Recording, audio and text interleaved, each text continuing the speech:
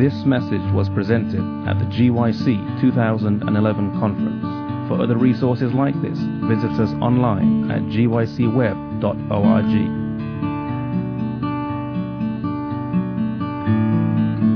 Father in heaven, on this last module day, we ask your blessing to be with us, Lord, and we just ask today that your Spirit would come and would transform our lives, that you would change us, you would shape us, you would mold us to be fitted and ready for heaven when Jesus comes. We ask, Lord, that you would do a work in our hearts today. We don't ask that you would, we're not concerned about the person next to us.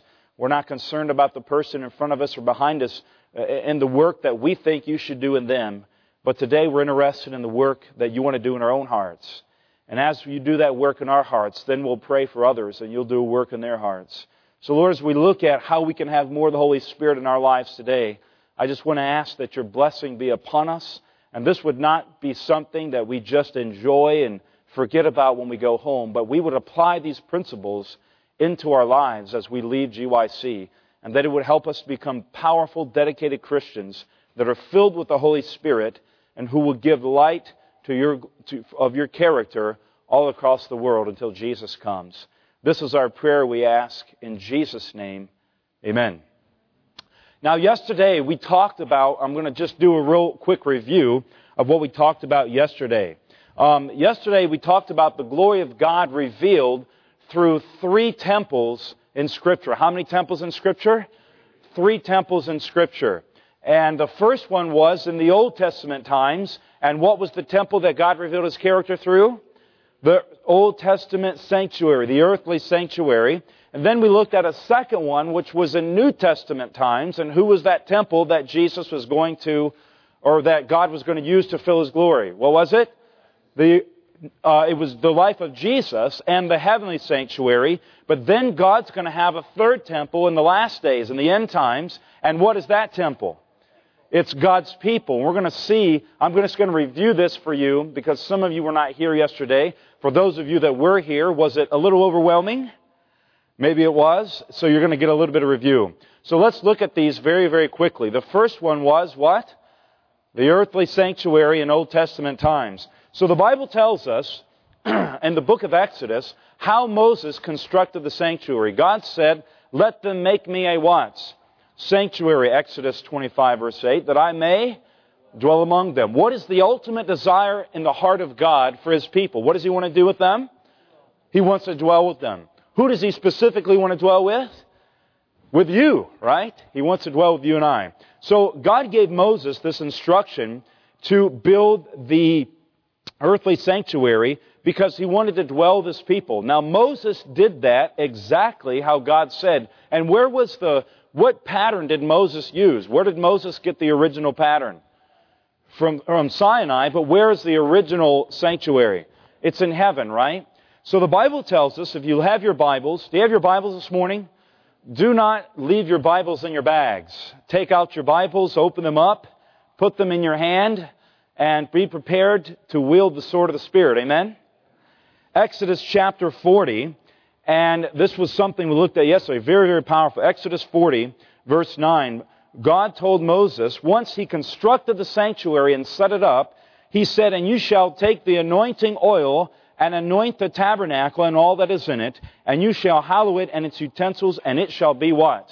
It shall be holy. So God told Moses, anoint the earthly sanctuary when it was completed. What is oil a symbol of in the Bible? The Holy Spirit. So you had Moses and Aaron, the high priest, who was not Moses was a high priest, but Aaron, and together they were anointing this earthly sanctuary. And then what happened? Verse 34. Then the cloud covered the tabernacle of the meeting, and the what? The glory of the Lord filled the tabernacle. What filled the tabernacle? The glory of the Lord. And Moses was not able to enter the tabernacle because the cloud rested on it and the glory of the Lord filled the tabernacle. So when Moses completed it, he anointed it with oil, or a symbol of the Holy Spirit, and then the glory or the character. What is the glory of God? The character of God. The character of God filled that temple, and they weren't even able to go into it. How many of you can say amen? Right? So when that happened, the glory of God was revealed through the Old Testament sanctuary, when it was set up and inaugurated by the high priest, because it was a system on earth that would reveal what? God's character. Ultimately, what does God always want to do throughout the earth? He wants to reveal His character to the people of the earth. Yes or no? All right, so did God do that in the Old Testament times? Yes or no? See, the Old Testament sanctuary was for all the world to be able to see the true character and glory of God. Can you say amen? And we're going to talk more about that in just a minute. Then we looked at the second one in New Testament times, which was who, everyone? It was Jesus, and also there was the heavenly sanctuary. But it's very interesting that we found in the Gospel of John, you find through the life of Jesus that He fulfills all the points of the sanctuary in His life. Isn't that a wonderful thought? It's very, very powerful. We looked at John chapter 1 and we saw that Jesus is the what? He's the Lamb. You have the altar of burnt offerings in the Old Testament sanctuary. They would bring the lamb for sacrifice. And Jesus is what, everyone? He's the Lamb. Yes? Then we saw that Jesus was baptized by water and the Holy Spirit. He went down to the Jordan and He was what? He was baptized. Jesus said in John 6:51, I am the bread of what? I am the bread of life. He said, I'm the bread that came down from heaven. Then in John chapter 8, Jesus said, I am the light of the world, or the seven-branched candlestick. Then in John chapter 17, we see that Jesus was praying intimately for His disciples and all the believers that would follow after until the end of time. How many of you are thankful today that Jesus is in heaven praying for you? How many of you are thankful today that Jesus, in His dying moments, right before He went to the cross, was not thinking of Himself, was not thinking selfish thoughts, but He was thinking about you today and how He could get you into heaven. Are you thankful for that this morning? Jesus, His sole desire, every heartbeat of Christ is to do something that ensures that you will be in eternity in heaven with Him. Can you say amen? In heaven for eternity with Him. How many of you are thankful for Jesus today? Amen? He is our intercessor. So do you see how Jesus, through the sanctuary, fulfills it in His own life? Yes?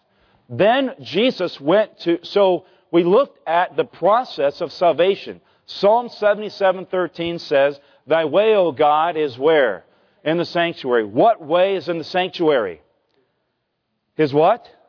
The way of salvation. Somebody was here yesterday. Thy way, O God, is in the sanctuary, the way of salvation. So now let me ask you a question. What does the most holy place represent? What was in there? What piece of furniture? There was the Ark of the Covenant, right? And what was on top of the Ark of the Covenant?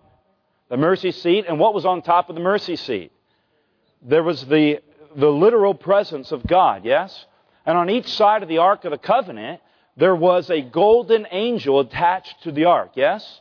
And what does that symbolize in the heavenly sanctuary? The throne of God, right? And those two golden angels represent two literal angels, the covering cherub, that stand on either side of the throne of God. Yes or no? Now, so it's safe to say that the most holy place represents who, everyone? Where? What does it represent? It represents heaven, right? So watch this. Remember, the plan of salvation is revealed in the sanctuary. So we have the most holy place, which is the presence of God. Jesus left heaven, yes, and came where? He came to the earth where He did three things most of His life. He studied the Word of God, He prayed, and He let His light shine before men. We studied these things yesterday. So Christ's perfect life is displayed through the holy place, correct? Then, at the age of 30, where did He go? He went down to the Jordan River, and what happened there? He was baptized, yes? The laver represents baptism, and then He ministered for 3.5 years on the earth, and after 3.5 years, He went where? He went to the cross and died for our sins. How many of you are thankful for that today? Now, the Bible says that after that point, Jesus went back to heaven to be our what? To be our high priest. And He meets us where? At the cross. Remember we said we cannot go into the most holy place on our own, right? What would happen if we went straight into the presence of God without God removing our sin? What would happen to us? We would instantly be what? instantly be killed, instantly be slain. Where's the furthest we can go in the process of getting to heaven? To the foot of the cross, right? And Jesus said, that's as far as you can go, but I'm going to leave heaven, and I'm going to come to this earth and live the life that I want you to live. I'm going to be baptized, and I'm going to meet you at the cross. Amen? I'm going to meet you there, and then I'm going to take you back to heaven with me. So Jesus, when we come to the cross, we confess our sins, we're baptized, and then we begin the Christian life. And through the process of studying the Bible, prayer, and allowing the Holy Spirit to work in our lives, we go through the process called sanctification, and that's the work of how long? It's the work of a lifetime, and then that, as we do that, it prepares us to once again live in the presence of God. Can you say amen? The plan of salvation is revealed where, everyone? In the sanctuary. Now, real quickly, how the Holy Spirit led in Jesus' life. When Jesus came, the Holy Spirit came to Mary and impregnated her with Jesus. Again, it's just a real quick review, kind of breaking it down a little bit more for you. Now, when Jesus went back to heaven to be our high priest, you find something very interesting. Before he dies, he tells in John 17, he says, Father, I've glorified your name on the earth. So, what does it mean? What is the glory of God? It's His character. Jesus said, I've finished the work that you've given me to do. What was the work that He had to do? To reveal the character of God to those on the earth, yes? Now remember, in the earthly sanctuary, they anointed all the furniture in the sanctuary, and then what happened in the sanctuary? It was filled with His what? Glory, okay? Jesus glorified God's name on the earth, and then when He went back to heaven as our high priest, what did He do in the heavenly sanctuary? He actually anointed the furniture in the heavenly sanctuary, just like the high priest did on the earth. Everything that was done in the earthly sanctuary was a copy of what would be done where? In the heavenly sanctuary, yes? So when Jesus went back, He anointed that most holy place, or the whole sanctuary. And what happened as a result? The result was what? Pentecost. Just like in the earthly sanctuary, when they anointed it, the glory of God filled the temple. So when Jesus anointed the heavenly sanctuary, the Spirit of the glory, the character of God was poured out and on Pentecost, and then the character of God was revealed through the lives of the disciples on earth. Yes? In the Old Testament sanctuary, the character of God was revealed through the system of the sanctuary. New Testament, Jesus fulfills the sanctuary in His life. He goes to heaven, He anoints the heavenly sanctuary, and then the Spirit is poured out, and all the earth sees the glory of God through the apostles on the day of Pentecost. Amen? Powerful stuff. But then there was a third temple, yes? And that third temple would take place when? In the end times. 1 Corinthians 3, 16, 17. I'm not going to read it because I read it yesterday. We need to move along. But it tells us basically that you and I, are the temple of the what? The Holy Spirit, the living God, yes? That the Holy Spirit dwells where? In us. He promises to send to us today the same Holy Spirit that He sent when? At Pentecost.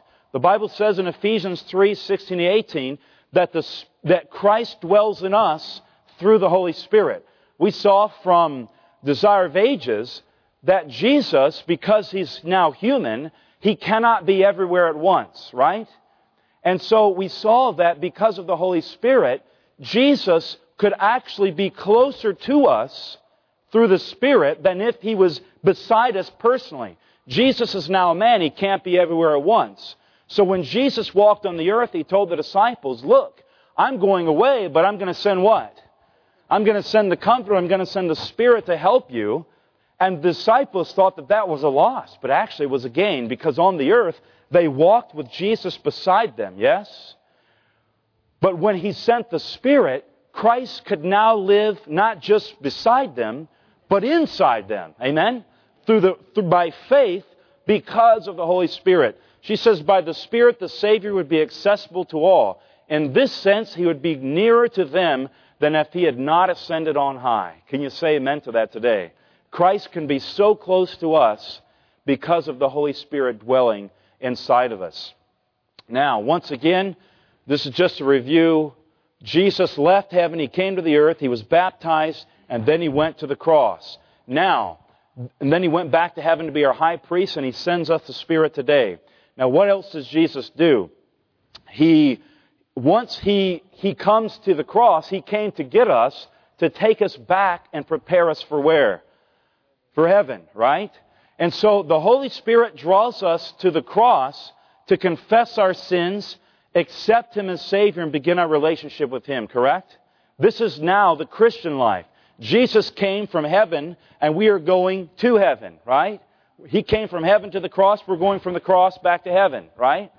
And so we come to Jesus. What is the work of the Holy Spirit? He convicts us of sin, judgment, and righteousness and judgment to come, and He draws us to the cross where we can confess our sins and accept Jesus as our Savior. Now, is that something that should just happen one time, yes or no? Absolutely not. When it does happen the first time, then we prepare for what? Water baptism, yes? But after we're baptized by water, I have to come back to Jesus again the next day. What's the secret to living in the Spirit? What's the secret to being baptized by the Holy Spirit? I have to come back to where I started every single day. And the first time I do it, the first time I accept Christ, I'm baptized by water. But when I do that every other day after, I come to Jesus to confess my sins, and then He will baptize me with the Spirit. Amen?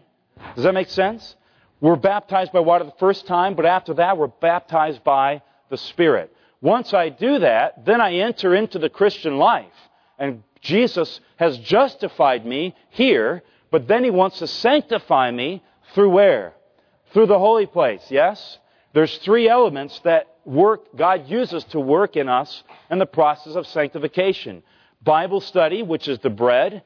Prayer, which is the altar. And seeking the Holy Spirit, which is the what? The 7-branch candlestick. Now watch this. As we do that, as that takes place in my life, eventually Jesus becomes fully enthroned on the heart, yes? Through the process of sanctification. You see, I said this yesterday, but I don't want to be more like Jesus. Does that sound crazy? How many of you think you might get up and walk out if I say that too much? I don't want to be more like Jesus. I want to be just like Jesus. Amen?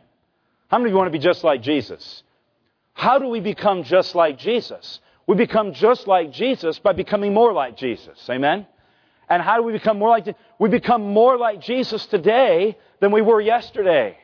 And tomorrow we'll become more like Jesus then than we were today. And in every day we become more and more like Jesus until we become how? Just like Jesus. Amen?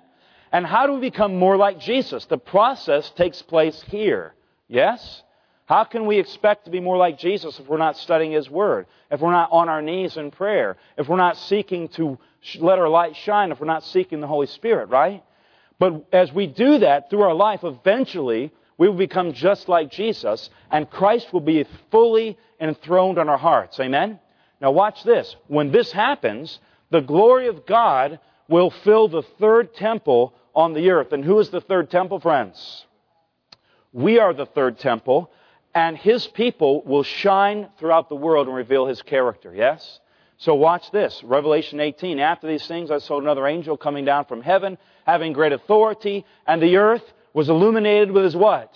With His glory. What's His glory? His character, yes? Now watch.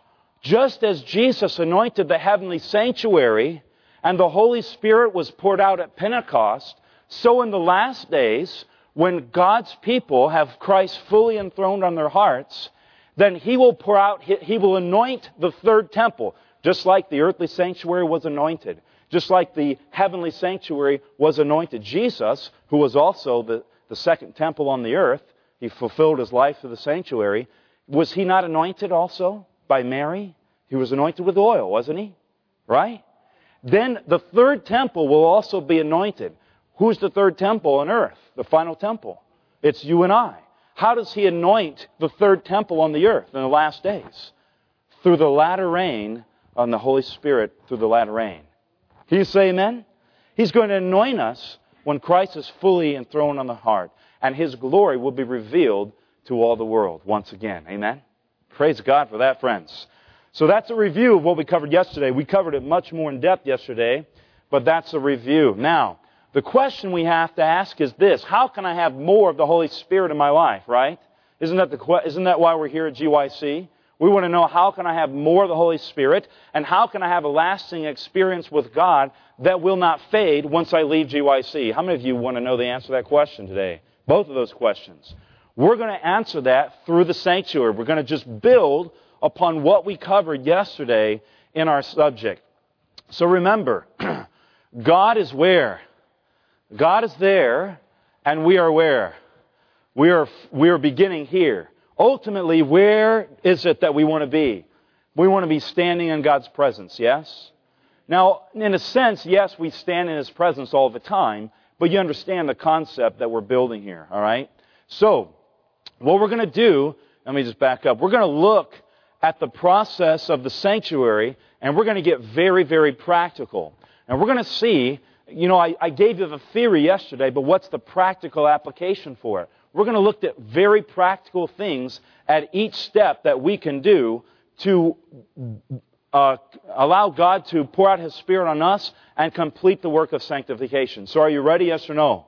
All right? Now, when you came to the sanctuary, there was a what? There was a door, right? How many of you like doors? If you don't have a door, if there wasn't a door into the sanctuary, would we all be in trouble?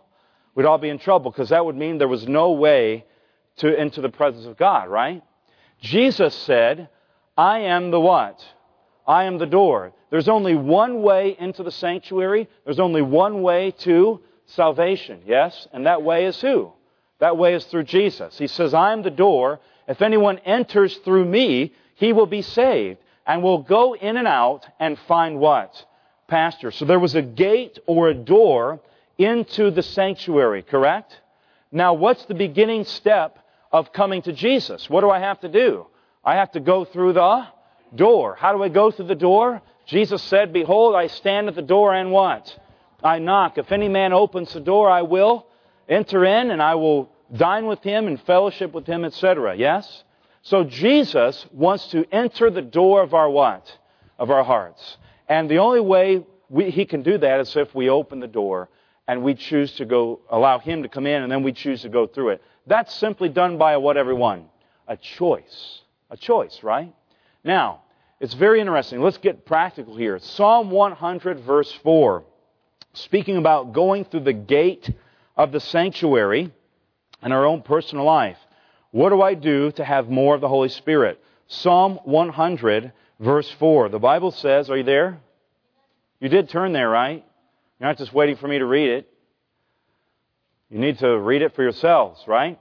Psalm 100, verse 4 says, enter into His gates with what? Thanksgiving, and into His courts with praise. Be thankful to Him and bless His what? And bless His name. So if I'm seeking to go to the presence of God through the sanctuary, the first step is to come through the door. And as I go through the door, seeking to go into God's presence, what do I need to do? How do I need to enter? With what? Praise and thanksgiving, right? So in my experience with God, what should I do? My prayer time with God and my fellowship, my devotion time with God, what's something that I should be doing? Thanksgiving and what? Praise. So I always ask myself the question when I'm praying, what do I have to be what? Thankful for. Sometimes we've had bad experiences, right? In the hotel we're staying, nothing against the hotel or the conference, but I bought the internet for $9.95 and it works like less than a third of the time. Does anyone have that experience? I'm not going to say which hotel. Did I already say which hotel? I hope I didn't, but anyway. And so I found out that I can log into the lobby internet for free. And I ended up paying for internet that doesn't work, and I could get free internet that does work, right? Then my hot water was broken. They came up 3 times before they fixed it. I was taking cold showers. And then my toilet was broken. And then the room was dirty when I got there. There were these little plastic BB pellets laying all over the floor. And there was just problem after problem. And I found myself complaining, and I had to stop, and I say, you know what? I'm at GYC. I'm just thankful to be here. Amen? And so it was all about my attitude, right? Sometimes we have problems in life, and we go through these difficult situations, but can we always find something to be thankful for, yes or no? So in my prayer time, I ask God, God, what do I have to be thankful for? And I let the Holy Spirit speak to my heart, and I make a list of things. How many of you are alive? Is that something to be thankful for? Are you breathing today? Should you be thankful for that? Absolutely. So I ask God that question. Another question, should your thankfulness be known only when things are going well for you, yes or no? Some of the most powerful times I have sensed God's presence is when I have gone to Him with an attitude of thankfulness when it seemed like everything in my life was a complete disaster. Did you know that? When I was sick with cancer, I was laying in the hospital 2 years ago, almost dead in ICU, and I realized I was complaining and whining and asking God, why is this happening to me? And I realized that if my attitude changed, my peace would change. My peace would return to me. And so I began thanking God for all the things. Thank you for good nurses. Thank you for my wife being here. All these different things. And it wasn't very long after that my entire demeanor changed. And I began rejoicing even though I was dying on my deathbed. Thankfully, God healed me. Amen? So make a list of things that you should be thankful for. So what's the difference between thanksgiving and praise? Is there a difference? What is it? Yes. All right. Thankfulness, just so you can hear, thankfulness is thanking Him for what He's done. Praise is just giving Him honor and glory for who He is, right? So what are some practical ways we can praise God? What about singing? How many of you like to sing? You know, I like to sing, but there's a big problem with that. It's just that most of the time other people don't like to hear me sing. And my wife loves to sing. She's a beautiful singer, but I'm not the best singer, okay? And so what I often do is I have a hymnal, Seventh-day Adventist hymnal, and in my personal devotion time, I'll find a place in the house where I know no one can hear me, and I sing very low, so low that no one else can hear me. You know, people sometimes ask me, they say, can you play any instruments? And I say, yeah, the radio. I know how to turn it on, I know how to turn it up, right? And but singing, one of my goals was that I would sing all the way through the Adventist hymnal, and it would take me, I don't know how long, but there's like 600 or 700 songs. And there's a lot of songs there that I don't even know the tune to. But guess what I would do? I would make it up. Amen? Make up a tune. And my wife sometimes would overhear and she'd be like, what in the world are you singing in there? I was like, it's a song, but I don't know the tune, so I made up my own tune, right? How about keeping a prayer journal? We'll talk more about that. How about reading Psalms of praise? Are there a lot of Psalms of praise in the Bible? Yes or no? Absolutely. And so what I often do is I'll turn to the Psalms and I'll just read those out loud to God. Sometimes I'll write my own psalm, right? How many of you like to write? Some of you like to write. Write your own psalm and read it to God. Write a letter to God and just thank Him and praise Him for all that He's done in your life and for who He is. And some people say, well, I have a difficulty with words, so write it down. If you're good with words, say it. If you're bad with words, write a letter to God. But praise God for who He is during that time period. All right, so that's going through the gate. How many of you can do that in your prayer time? You think you could do that? Is that some practical tips for you? All right. Then the second one is the altar of burnt offerings, right? And we said that once we come to Jesus the first time, do we have to come to Him again and again? Yes or no? Absolutely. It's not enough to come once, but we have to come how often? Every day. Now at the altar of burnt offering, what was it that they were doing when they brought the lamb? What did they do? They confessed their sin, and then they did what? And then they killed the lamb. And the lamb was a symbol of who? Jesus. And that sacrifice of the lamb was a symbol of what? Jesus' death on the cross. Yes? All right, so the altar represented the cross. So, what do I do? The Bible says we must be crucified with Christ every single day. Amen? Now, remember what she says here. The youth have not realized that freedom and light can be retained only, I'm just going to read the yellow, with a continual reliance upon the merits of the blood of who? Christ. What kind of reliance? A continual. That means daily. Coming back to the cross every single day. If you want to have the Holy Spirit in your life, if you want to have an experience with God that will not fade, you need to come back to Christ. How often?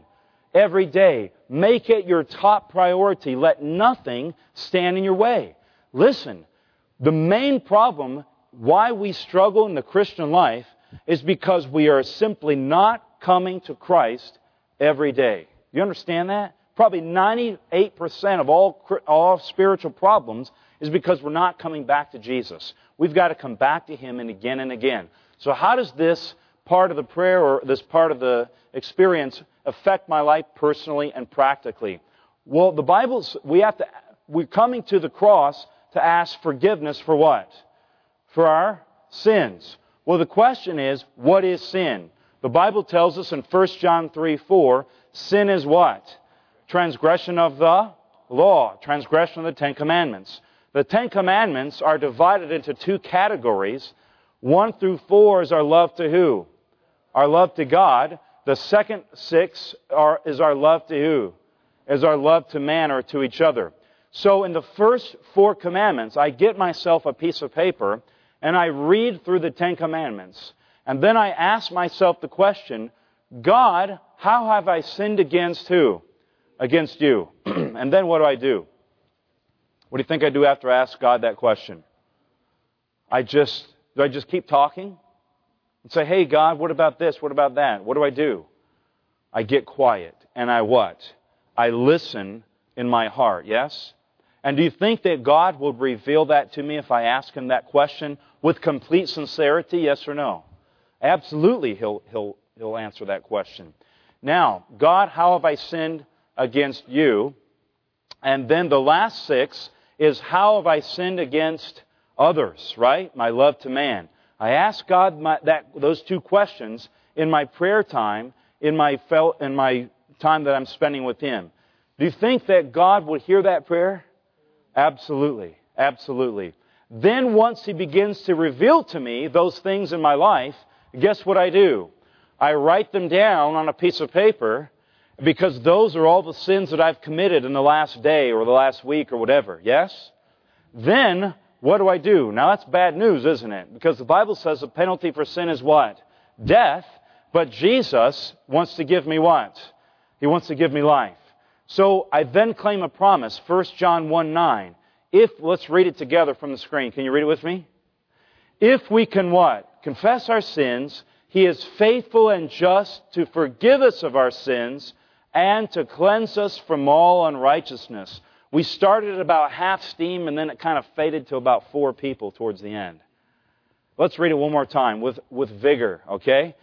If we confess our sins, He is faithful and just to forgive us of our sins and to cleanse us from all unrighteousness. And so once I claim that promise to say, Jesus, here are my sins. I'm bringing them to you. I'm asking you to forgive me. Will He do it, yes or no? He promised that He would. So what do you think that I do with that piece of paper once I've confessed my sins? I burn it, or I tear it up, or I wad it up and throw it in the garbage or something, right? I get rid of it because now Jesus has forgiven me. Amen? And God has spoken to my heart. So I have completed what I need to complete at the cross. God has emptied me of what? Of sin. Now, once He empties me of sin, what's He want to do? He wants to fill me with what? He wants to fill me with the Holy Spirit. Remember I said, when we come to Christ the first time, then we go at the altar, then we go to the laver to be baptized by what? Or it's a symbol of baptism by water. But once I'm baptized by water, I come back to Jesus again the next day, and every day after that, He wants to baptize me not with water, but with what? But with the Holy Spirit, right? So this is a symbol of the laver. So what do I do here? What is this reminding me of? I'm asking Jesus to let me drink more deeply of Him in my prayer time. I'm asking Him to give me the water of life. I'm asking Him to baptize me with the Holy Spirit. There's a little typo there. And Ephesians 5:6 tells us that we are washed by the water of the Word.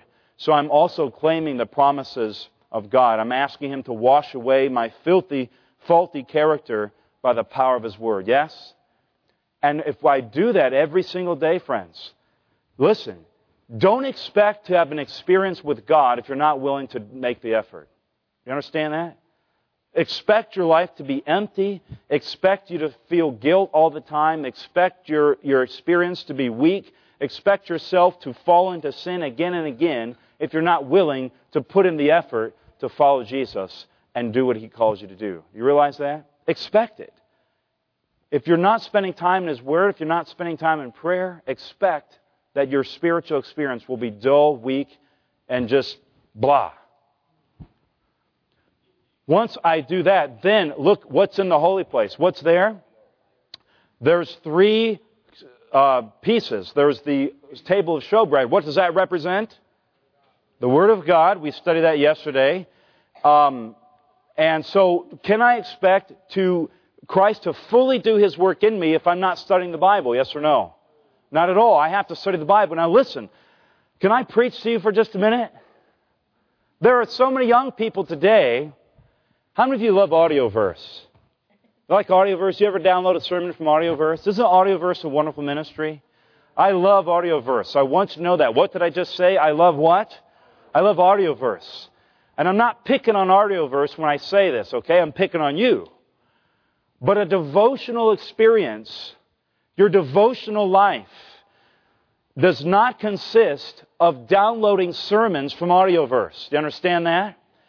Your devotional experience does not consist of listening to some popular speaker or to hear what, Doug Batchelor or David Ashrick or Stephen Bohr or Ira Myers says about the Bible. You understand that? That is not the way that you connect with Christ personally. You realize that? Because you're feeding off of their meal in the Word, right? What if we went to lunch and they said to you, you scanned your ticket, and they say, we can't allow you to eat your own plate, but you have to borrow from Brother West, Pastor West. And you came over to my table, and I was sitting there, and I had this meal of food, and it was about 3/4 of the way eaten, and you could see like my slobber all over the fork. And there's all this stuff on my plate, and everything's been eaten off of. My bread has got these bite marks in it, and all this stuff. How many of you would enjoy eating that meal? Would you like that? You want to come and sit at my table for lunch today? You wouldn't eat after me physically. Why would you eat after somebody else spiritually? You've got to have your own experience in God's Word. You realize this? You've got to spend your own time studying the Bible. And it's not wrong to download sermons. Do it. I encourage you. But Audioverse is intended to supplement your own experience, right? It's intended to do that. So do not feast off of someone else's table. Have your own meal with God. Amen? God wants to have an experience with you. So how do I do this? How do I do this? Very simply, I told you yesterday that I spent a lot of time when I first became a Christian studying the Bible, about 8 to 10 hours a day for the first year and a half of my Christian experience, because I was in college, I had a lot of time. The more I studied, the more I learned. It's like working out. Some of you say, well, I read the Bible and I don't get anything out of it. How many of you have ever worked out before? When you work out, are you going to throw up 300 pounds your first try? Yes or no? Not at all. You're going to be lucky to get the bar up, right? When I was playing football, I ultimately got to where I was bench pressing about 450 pounds. You think I got there overnight? Not at all. I had to start, and I was bench pressing like 115 pounds. And then every week I would add a little bit, right? It's kind of like that with studying the Bible. The more you do it, the easier it becomes, and the more you begin to see. So what I want to do is give you, real quickly, some very practical tips on how to study the Bible, okay? All right. First thing is, always what before you read the Bible?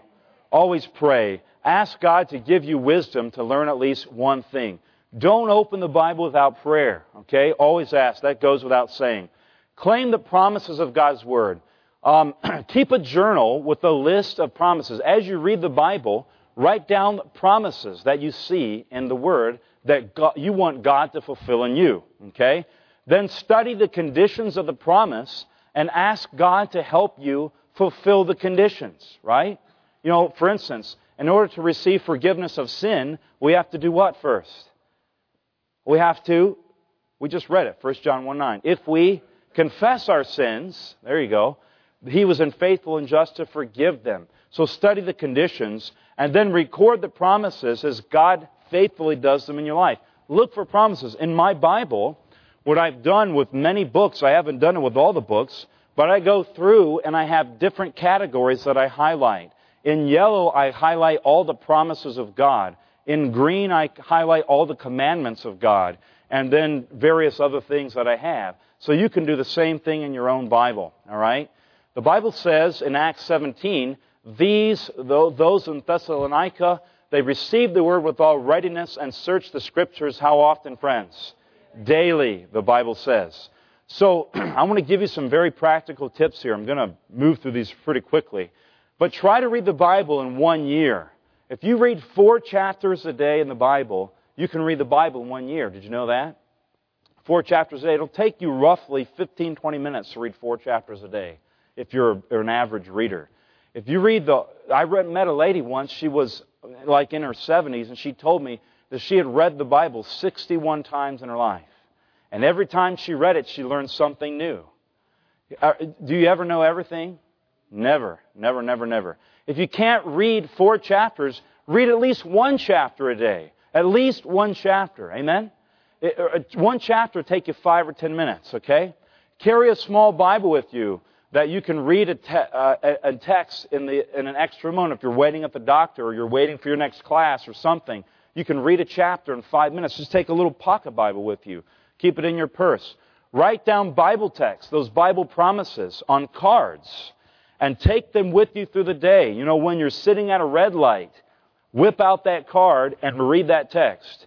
You know, when you're walking to class, don't walk into a tree or something, but whip out that text and read that text. And just let those spiritual nuggets get in your mind all through the day, okay? And you'll be surprised, just in the extra moments that you normally waste, within a week you could probably memorize 5 or 10 Bible texts, right? It's beautiful. You can do it anytime. Memorize as many as you can in a week, but set a realistic goal for yourself. So in your extra time, when you're just waiting in line at Walmart or something, pull out those texts and read them. And as you do that, the Word of God will become ingrained in you. As you read the Bible, look for a theme, like God's commandments, His love, salvation, or something. And write down, make a list of all the texts on the love of God, on the Sabbath, on salvation, on, the commandments or obedience or whatever you find. Pick a theme and read through a book and find all the texts you can find on that theme. Isn't that easy to do? It's very easy to do. I'm giving you different ideas. I'm not saying, now listen to me carefully. Are you listening? I'm going to give you several things, but I'm not saying you should do all these things, okay? I don't want to overwhelm you. I'm giving you several ideas. And you can choose one and do that for a month and then choose another one and do it for a month. Does that make sense? But I'm giving you several so that you'll have a whole arsenal of stuff. Look for verses that have the same word. In other words, what I do sometimes is I'll read a chapter and I'll read it like 4 or 5 times. And I'll try to find links within the chapter. Or if I read several chapters, I'll try to find links in those. Does that make sense? And when you do that, you can start pulling verses together. You can start pulling chapters together, and it's very, very powerful. As you read, keep a notebook with you, and if you read just 1 chapter a day, write down 3 things that really stood out to you about God or His love or His character. What happens if you read it and you don't find 3 things? What do? Close the Bible and quit? What do? Read it again. Read the chapter again, or read another chapter. And what is amazing is after you do for a month, if you write down 3 things, if you read 1 chapter and write down 3 things, that'll take you 10 minutes in the morning. I encourage you to spend as much time as possible. But even if it's 10 minutes, in a month, 30 days in a month, times 3 things a day, how many things is that? 90 things. 9 times 10 months is 900, plus 2 more months is, almost 1,000 new things you've learned from the Bible in 1 year. Amen? And it takes you 10 minutes a day. Can you do it? Yes or no? Absolutely you can do it. Don't give me no excuses. All right. So, suggestions for specific Bible study, okay? Those are some ideas. Let me give you some more specifics. Choose a chapter, passage, or story from the Bible to study. Ask then ask questions about that chapter. Don't just read it and say, well, I didn't get anything out of it. Start asking questions. You've got to put a little bit of effort into anything. If you want to get anything out of life, do you have to put an effort? Yes. Why do you think that you can just look at a closed Bible and God's going to give you some vision or revelation? It ain't going to happen. You've got to get in it and you've got to do some work, okay? All right. So what kind of questions? Well, how many of you know the 5 W's and H, right? Who, what, when, where, why, and how. Read a chapter and ask those questions and answer them from the passage. Will that be useful, yes or no? Of course it will.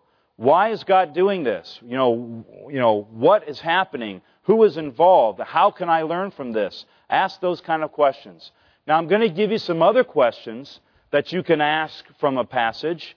Don't get overwhelmed. I'm not saying you have to ask all these questions. What am I giving you? Suggestions. I'm giving you examples, okay? So I read a passage. I ask the question, what are the parallels I can make between this and my life? Look for the solution to the problem in your life within that story or passage, okay? Secondly, what does this passage tell me about God's love and His purpose for my life, right? Wouldn't that be a great question to ask? What does this passage tell me about my relationship with God? Maybe it's weak, maybe it's strong, maybe it needs to change. Number 4, is there an example in this story for me to follow? In other words, maybe somebody did something in the story, there's something done in the chapter that you should also do, right? Ask that question. Oops, I didn't put a little motion on that one. Is there a sin I find in my own life from reading this passage that I confess? You know, maybe you're reading the passage about David and Bathsheba, heaven forbid, right? And you're reading that passage and you read about David's sin with Bathsheba and you realize that you're doing that in your own life. And maybe it's not physical, maybe it's in the heart. Yeah? You're lusting in the heart. Is there a sin I find in my own life that I should confess? Is there something God is calling me to stop doing in my life through this passage? Is there something God wants me to do or change in my life from this passage? Is there a promise that I can claim for my own life? What are the conditions of the promise? How has God brought me closer to Him through this passage? Is there someone I should forgive after reading this? Is there something new I can thank God for? And is there something God wants me to do for Him or for someone else? You think if you ask at least some of those questions from a passage, God would begin bringing it out to you? Absolutely, absolutely. So ask questions. We talked about that. Experience the Word. Put yourself in the story. This kind of goes along with this. Put yourself in the story, okay? Read the Gospels or some other story. And what I often do is I'll read the passage, I'll read the story from one person's point of view, maybe the point of view of Jesus. You know, Jesus goes into a town, He has His disciples, there's a blind man, He heals the blind man, everyone rejoices, and et cetera, right? So I read that story and I say, what was Jesus thinking as He goes into the town? What was Jesus, when He saw the man, what was He thinking? When He saw the crowds, what was He thinking? When He looked at the faces, the expressions of the disciples, what was He thinking? Then I'll reread the story again from the perspective of Peter or one of the disciples. Then I'll read the story a third time from the perspective of the blind man. What must he have felt when he first saw Jesus, right? Put yourself in the story and it becomes very, very powerful. Instead of saying, they went to the town, say, we went to the town, right? Jesus took His disciples, Jesus took us, and we went together, right? Put those words in there as if you were there. It becomes very, very powerful. All right. Share it. Write a letter to God in response to what you learn. Share it. Pray each day that God will lead you to someone you can share with. And remember your purpose. There's power in the Word of God. Can you say amen?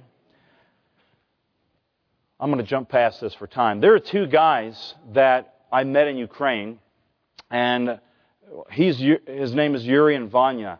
And these 2 guys are brothers.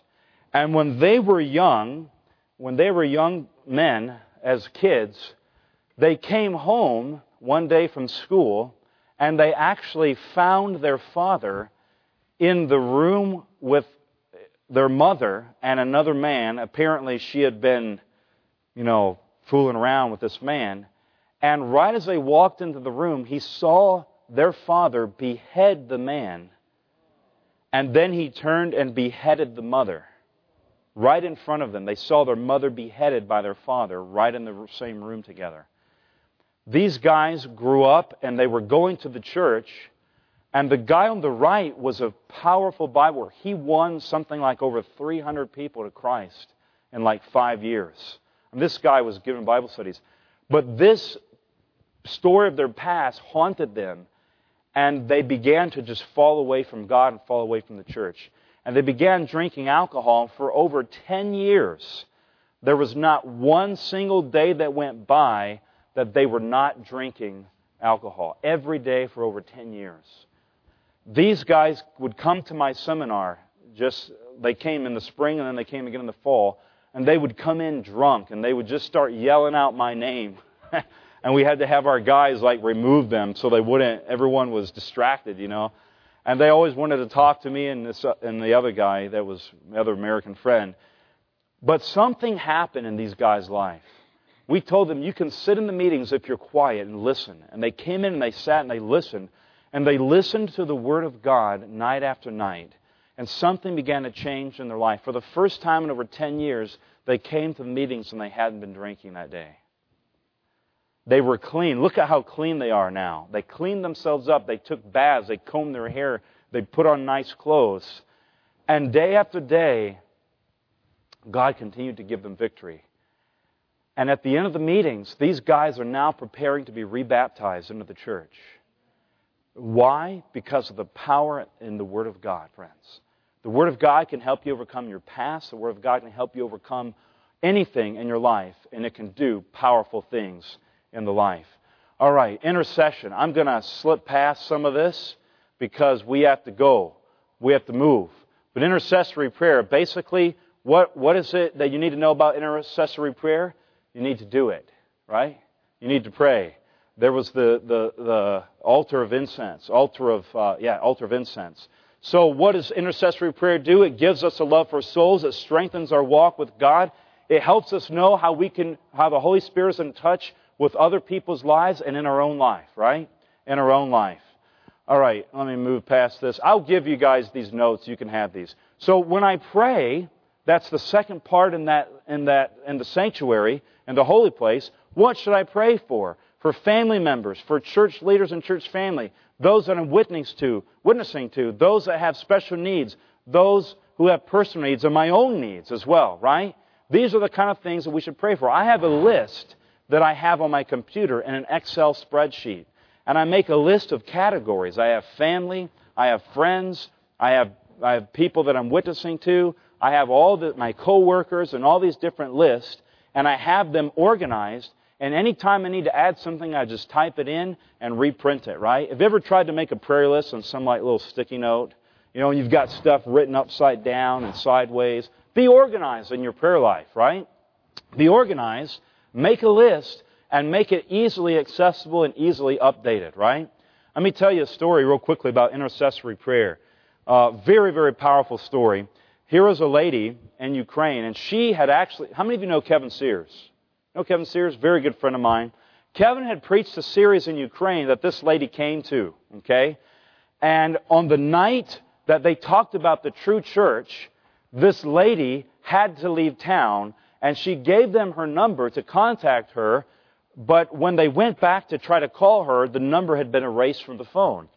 Several months went by. This lady was so ready to follow Jesus and be a part of His church. She believed the Sabbath. She wanted to follow Jesus and all these things. Several months went by, and it was time for me to come in and have another evangelistic meeting. Well, we had several students in our AFCO class in Ukraine, and we told them that there was this lady. We needed to pray that God would somehow bring her to the meetings, okay? The day before the meetings began, students had been praying for months that God would somehow bring this lady to the meetings. And the day before, this was a town of 350,000 people, right? What are the odds of finding someone in a town that size randomly, right? That day before the meeting, she was in her apartment, and she felt God impressing her to go for a walk. After the students had been praying for her, she said, I don't want to go for a walk. I want to go in and take a nap in my bed. So she got up and she went in and she laid down, and God just kept hammering her heart. Get up and go out and go for a walk. So she got up, she went out, and as she was walking down the street, one of our students was on his way to a university to give out handbills to kids getting out of class for the meetings. They were walking, and they walked right past each other, and they both just stopped. And at the same time, they turned around, they looked at each other, and he looked at her, and he just gave her a handbill. And she looked at it and recognized it was a similar thing from what she had seen before. And she said, "Do you know Kevin?" And he said, "Yes." She said, "Give him my number." We called her, she came to the meetings, and she gave her life to Jesus in baptism. Amen? Intercessory prayer is powerful when you begin to pray for other people. So pray, pray, pray. Remember what we said yesterday about prayer. When we pray, the Holy Spirit carries our prayers where? Up to heaven, and Jesus is already there interceding in heaven for us. And the Holy Spirit mixes our prayers with His, and they ascend before the throne of God. Amen? How many of you want to just pray today?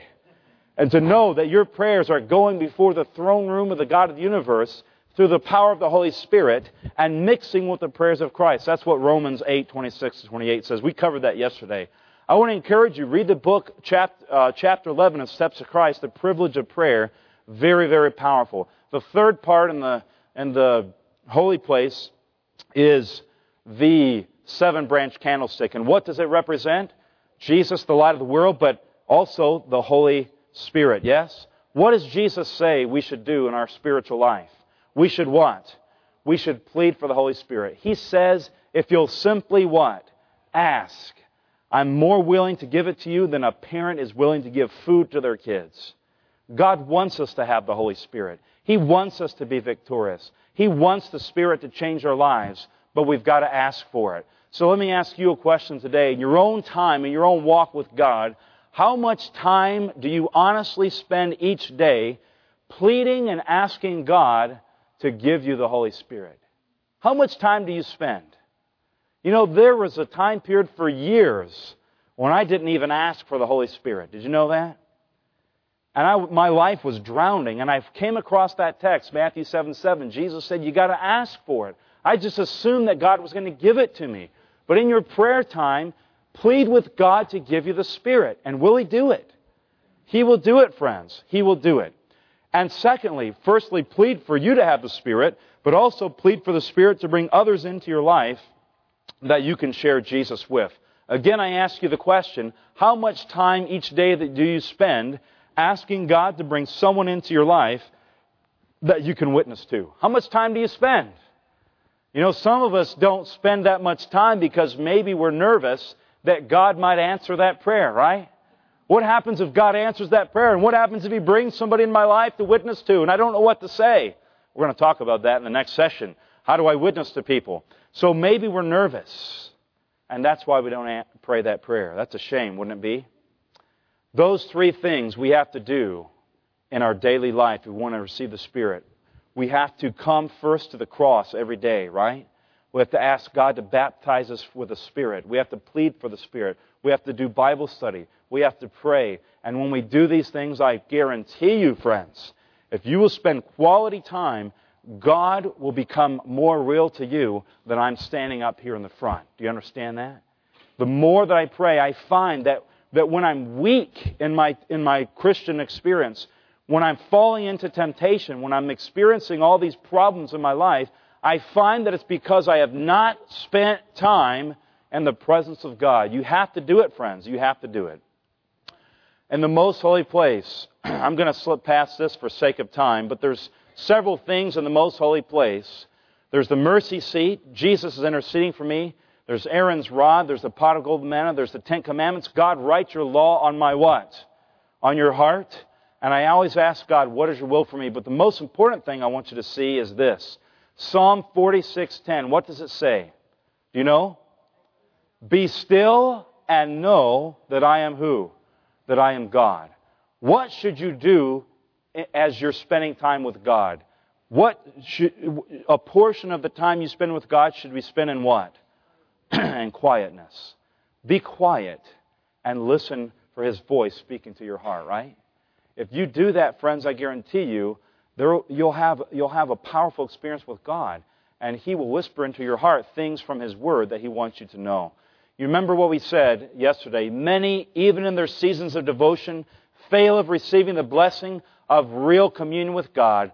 They are in too great of what? They are in too great of haste.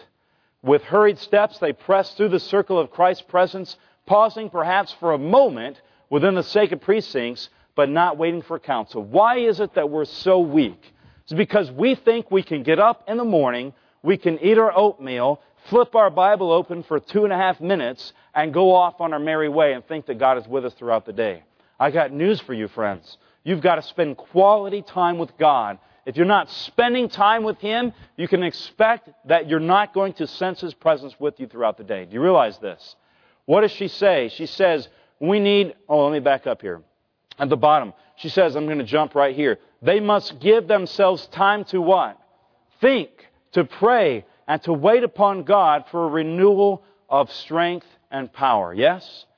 What do we have to do? We have to give ourselves time to think, to pray, and to wait upon God. And when we do that, she says, we'll receive power. She says, not a pause for a moment in His presence, but personal contact with Christ to sit down in companionship with Him. This is our greatest need. It's not rocket science. Being baptized with the Holy Spirit, having the Holy Spirit in your life, being close to God is not rocket science, friends. It's just time and effort. Yes? All we got to do is do it, and God will bless us. Now, I just want to tell you a story. We're going to close this session now. But I want you to see the seriousness and the urgency of what I'm saying. How do we have an experience with God that will not fade? Number one, through the eyes of the sanctuary. We come to the foot of the cross how often? Every day. We confess our sins. We seek Christ. We ask Him to forgive us. We have repentance. Secondly, we ask Him to baptize us with the what? With the Holy Spirit. Then in the holy place, there's the 3 articles of furniture. What do we have to do? Spend time in His what? Word. Spend time in prayer and seeking the Holy Spirit. Not just seeking the Holy Spirit, but asking God to bring people into our lives that we can share Jesus with. Friends, let me tell you, there's nothing more rejuvenating than to see someone accept Christ, knowing that you've played a part. If you want to have your spiritual experience rejuvenated, lead some soul to Jesus. Lead some soul to Christ. And you will find that your spiritual life will be vibrated. Some of us are doing those 2 things. We're studying the Bible, we're praying, but we're scared to death to go out and witness to somebody. I'm going to show you how you can witness in very simple, practical ways here in just a few minutes. But friends, you've got to witness. If you want to have Christ's presence in your life, there are 3 articles in that holy place. Yes or no? 3 articles, 3 important parts of the Christian life, and you will experience a vibrant relationship with Christ. I promise you, it is exciting to live for Jesus. Amen? Now, I'm going to tell you this story to give you a sense of urgency. There was a young man in Ukraine. He was a pastor's son. And this just happened very, very recently, like a month ago. A month ago. He's a pastor's son, and this young man left the church. And he became rebellious and angry and bitter because all of his friends, their fathers were wealthy businessmen and doctors and these different things. And they were giving all their kids apartments and cars and money to do this and that. And his dad was a pastor. You know, many times pastors' kids, they tend to have a tough experience growing up in the church. And it's harder for many times. My wife was a pastor's kid, and it's a difficult thing. And this young man went through all those pressures, and he decided he didn't want anything else to do with it. He became so angry, he began using drugs, he began drinking liquor, and he became violent. And he came to his father, and he said, all my friends, they're all receiving apartments and all this stuff because their parents are giving it to them. What are you going to give me? And his dad said, you know, son, I don't have anything. All I have is this little 2-room apartment. And he said, I'm sorry, but I just can't give you anything. He said, I'll tell you what. The son said to the dad, I'll tell you what. You're going to move out of this apartment by tomorrow. He said, and I'm going to take over this apartment. And he said, and if you don't do it, I'm going to kill you. That's what he told his dad. His dad said, son, He just took the servant role and he said, son, I'm just going to honor your request and we're going to move out. I don't know where we'll go, but me and your mother, we're going to move out. So the next day they moved out and the son moved in. He was partying, he was drinking, he was smoking, he was doing all this crazy stuff. And one night he went out on the porch and he smoked a cigarette. And when he came back in, he sat down in his chair 3 o'clock in the morning. And this is a true story. It was confirmed. And I'm telling you, it's the truth. He saw the door of his apartment. It just began to shine very, very brightly.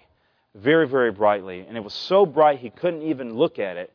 And he said he heard the door open and then someone walked in and the door closed. And when he looked up, he said what he thought was Jesus. He saw scars, but his face was shining so brightly he couldn't see the features.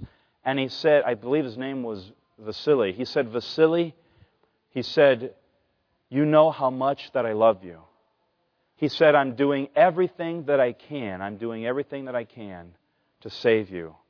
He says, but why are you fighting against me? He said, if you knew how short time was, if you knew how quickly time was running out, he said, you would not be doing all these things. And he said, won't you turn back to me? He said, the time of judgment is almost finished, and I'm about to come back to this earth and take my people home. And he said, oh, how I want you to be a part of that. Oh, how I want you to be ready for you when I come. Won't you be ready? Won't you give your life back to me? That next Sabbath, that young, and then he disappeared. It just faded away, and it was gone. That next Sabbath, that young man went back to the church. And he came to his father, and he fell to his knees, and he was weeping, pleading and asking the Father to forgive him for his foolish acts. In front of the whole church, he confessed his sins. He told that story, and he said, brothers and sisters, time is running out. We have to be ready for Jesus. We have to be filled with the Holy Spirit. We have to know God and know Him intimately if we're going to be ready for Jesus when He comes. And brothers and sisters, my appeal to you today is that you would be ready for Jesus. That you would spend time in His Word. That you would spend time on your knees. That you would spend time in His presence. And that God would do a work in you. My friends, I cannot tell you how much, with such urgency, time is running out. We're almost at the end of this world's history. And Jesus is going to come. And He's pleading with you and He's pleading with me to be ready, to be waiting, and to be looking and hastening His soon return. Today I want to ask you, what are you doing with your lives? What are you doing with your lives? Some of you are doing great things for God. Other of you are you're just floating through life thinking like nothing is going to happen. Well, friends, the reality is that Jesus is coming soon. And God is pleading with you today to make a decision to surrender your life completely to Him here at GYC. Friends, don't throw your lives away. Don't throw your lives away. Don't waste the precious gift that God has given to you. But spend time with Him. Get to know Him. And I promise you, I guarantee you, that you will never, ever regret that decision. If you will, Jesus said, if you will search for me and you will find me when you search for me with all your heart. Are you searching for Jesus with all your heart today? Are you letting nothing else stand in your way? My appeal to you is just that. Don't let anything stand in the way of letting you spend that time with God that is vital in order for you to make it to heaven. How many of you today want to make that commitment to Jesus? You want to say, today, Lord, I'm going to make the commitment to you that I'm going to take the time, no matter how busy my schedule may be, I'm going to take the time to spend with you, and I'm going to draw closer to you, not just at GYC, but forever. Friends, you have to do it one day at a time, one day at a time. And Jesus is waiting. He's waiting. He so desires to spend time with you. It's unbelievable how much God wants to spend time with us. The question is not whether God wants to be with us, but whether you want to be with Him. Whether you want to be with Him. I'm going to pray now, and I'm going to ask you to just pray in your own hearts and invite Jesus to just come in and just transform you and in your own hearts make that commitment to Christ, that you will take the time every day to spend that time with Him. Father in heaven, today, Lord, time is running out. And Lord, we pray that your Spirit would fall upon us now, and that we would do what it takes to have more of your Spirit, Lord. Lord, you want to give your Spirit, but you have conditions, and we need to meet those conditions. Lord, I pray for every young person here that you would just move upon their hearts, and we would see the urgency of the times that we're living in, and the urgency and the need that we have of spending time with you. I pray, Lord, that you would just fill us. This is our earnest plea. Fill us with your Spirit. Help us, Lord, live for you each day, and help us spend time in your presence. This is our greatest need. And as we do that, Lord, we will become your people. We will glorify you on this earth. And very, very soon, Lord, we will go home. This is our plea. This is our prayer. And we ask it in Jesus' name. Amen. We're going to take our structured break now. Are you ready? Stand up and stretch. Stretch your hands to the sky. Wiggle your fingers. Do a jumping jack. Do like 3 or 4 or 5 jumping jacks. Don't hit the person next to you. Touch your toes. If you have to go, it's okay. But if you're going to stay, stay. Touch your toes. You're not standing up back there. Look to the person next to you and say, I'm happy that you're here. I'm happy that you're staying. Put your fingers up. Finger exercises. Ready? Fingers, you go down and in. Ready? 1, 2, 3. 1, 2, 3. We used to do this in football practice. 1, 2, 3. My coach used to do it just as a joke, so I'm doing it to you as a joke. I'm not really thinking it's going to help you. Stretch out, and we're going to get started here in just 1 second. Don't leave. Please, do not leave.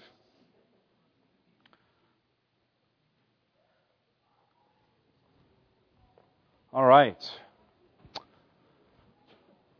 Twist to the side, yes. We don't have...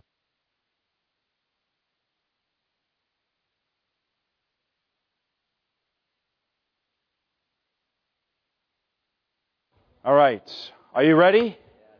Are you sure? All right. Hopefully those people that left will come back and others are coming in. Hopefully they just went to get a water or something. We're going to get started. Are you fresh? Are you alive? Are you sure? All right. Let's get started. We're just a little bit behind. Let's have prayer, okay?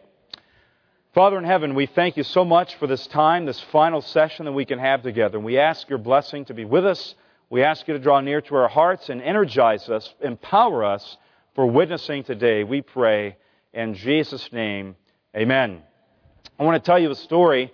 When I was also in Ukraine, there was this young girl who came to my meetings, and she was telling me the story of how she got to the meetings.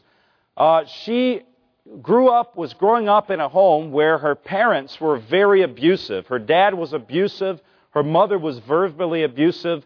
And she was 17 years old, and she was wondering to herself, is there any purpose to life? I mean, she said, my parents don't care about me. I'm not a very good student. I have all these problems in life. And she began to wonder, does God even care about me? And she kept asking that question. She said, I don't think God cares about me. And one day she was walking down the street, and she began to say to herself, God doesn't care about me. My parents don't care about me. No one else cares about me. Maybe I should just commit suicide. That's what she was thinking. And as she was walking, she said to herself, she said, God, she says, if you care about me, you're going to have to show me some kind of a sign. And it can't just be some little thing. It's got to be a really, really big sign. And as she was praying that prayer, when she finished, she looked up, and there she saw a gigantic sign, a gigantic billboard, and it was advertising my Bible prophecy seminar. Amen? And that sign said, the Word of God offers hope. Amen? And she saw that, and she said she stood there and she just looked at it with her mouth open for like 10 minutes, quiet. And she said, God, this must be the sign. She had prayed in her heart, God, if you care about me, you better show me something really quick or I'm going to commit suicide. When she prayed that prayer, she looked up and there it was. She came to our meetings every single night. And she said, when she saw the sign, she thought to herself, well, maybe that's not quite the sign. God, show me something else. God doesn't always do that, but sometimes He does, right? For those that are weak in the faith. She looked down on the ground, and there crumpled on the ground was a handbill that someone had wadded up and thrown away, and also an invitation to my meetings. She picked it up, she opened it up, and there it was. She came to the meetings every single night. We were doing double sessions because we had so many people, 4 o'clock and 7 o'clock, and she came to both sessions every single night. Amen? And at the end of those meetings, she gave her life to Jesus through baptism. How many of you are thankful for the miracles that God works in people's lives, right? I want you to notice this statement from Acts of the Apostles, page 109. Ellen White says, all over the world, where? All over the world, men and women are looking wistfully to heaven. Isn't that a miracle? All across the world, there are people who are thinking, does God care about me? Is heaven for real? Does God have a plan for my life? There's people all around the world that are thinking that. There's people here in Houston that today, this afternoon, you're going to go on outreach, right? You're going to go knocking on doors. There's people in Houston that are waiting for you or praying for you to come and knock on their door. Amen? How many of you are going on outreach today? You better go on outreach today because you don't want to miss that opportunity, right? People are wistfully looking towards heaven. She says prayers and tears and inquiries go up from souls longing for light, for grace, for the Holy Spirit. Many are on the verge of the kingdom, waiting only to be what? To be gathered in. Isn't that wonderful, friends? That's what we're told. Is it true today, yes or no? Is it true in the last days? Absolutely, it is true. Please turn with me in your Bibles to Acts chapter 1 and verse 8. Acts chapter 1 and verse 8. Open your Bibles. We want to be doers of the Word and not hearers only, right? Acts chapter 1, verse 8. Jesus said, we know this text, we've read it already in our seminar. Verse 8, Jesus said to the disciples, but you shall receive power when the Holy Spirit has come upon you, and you shall be what, everyone? What shall you be?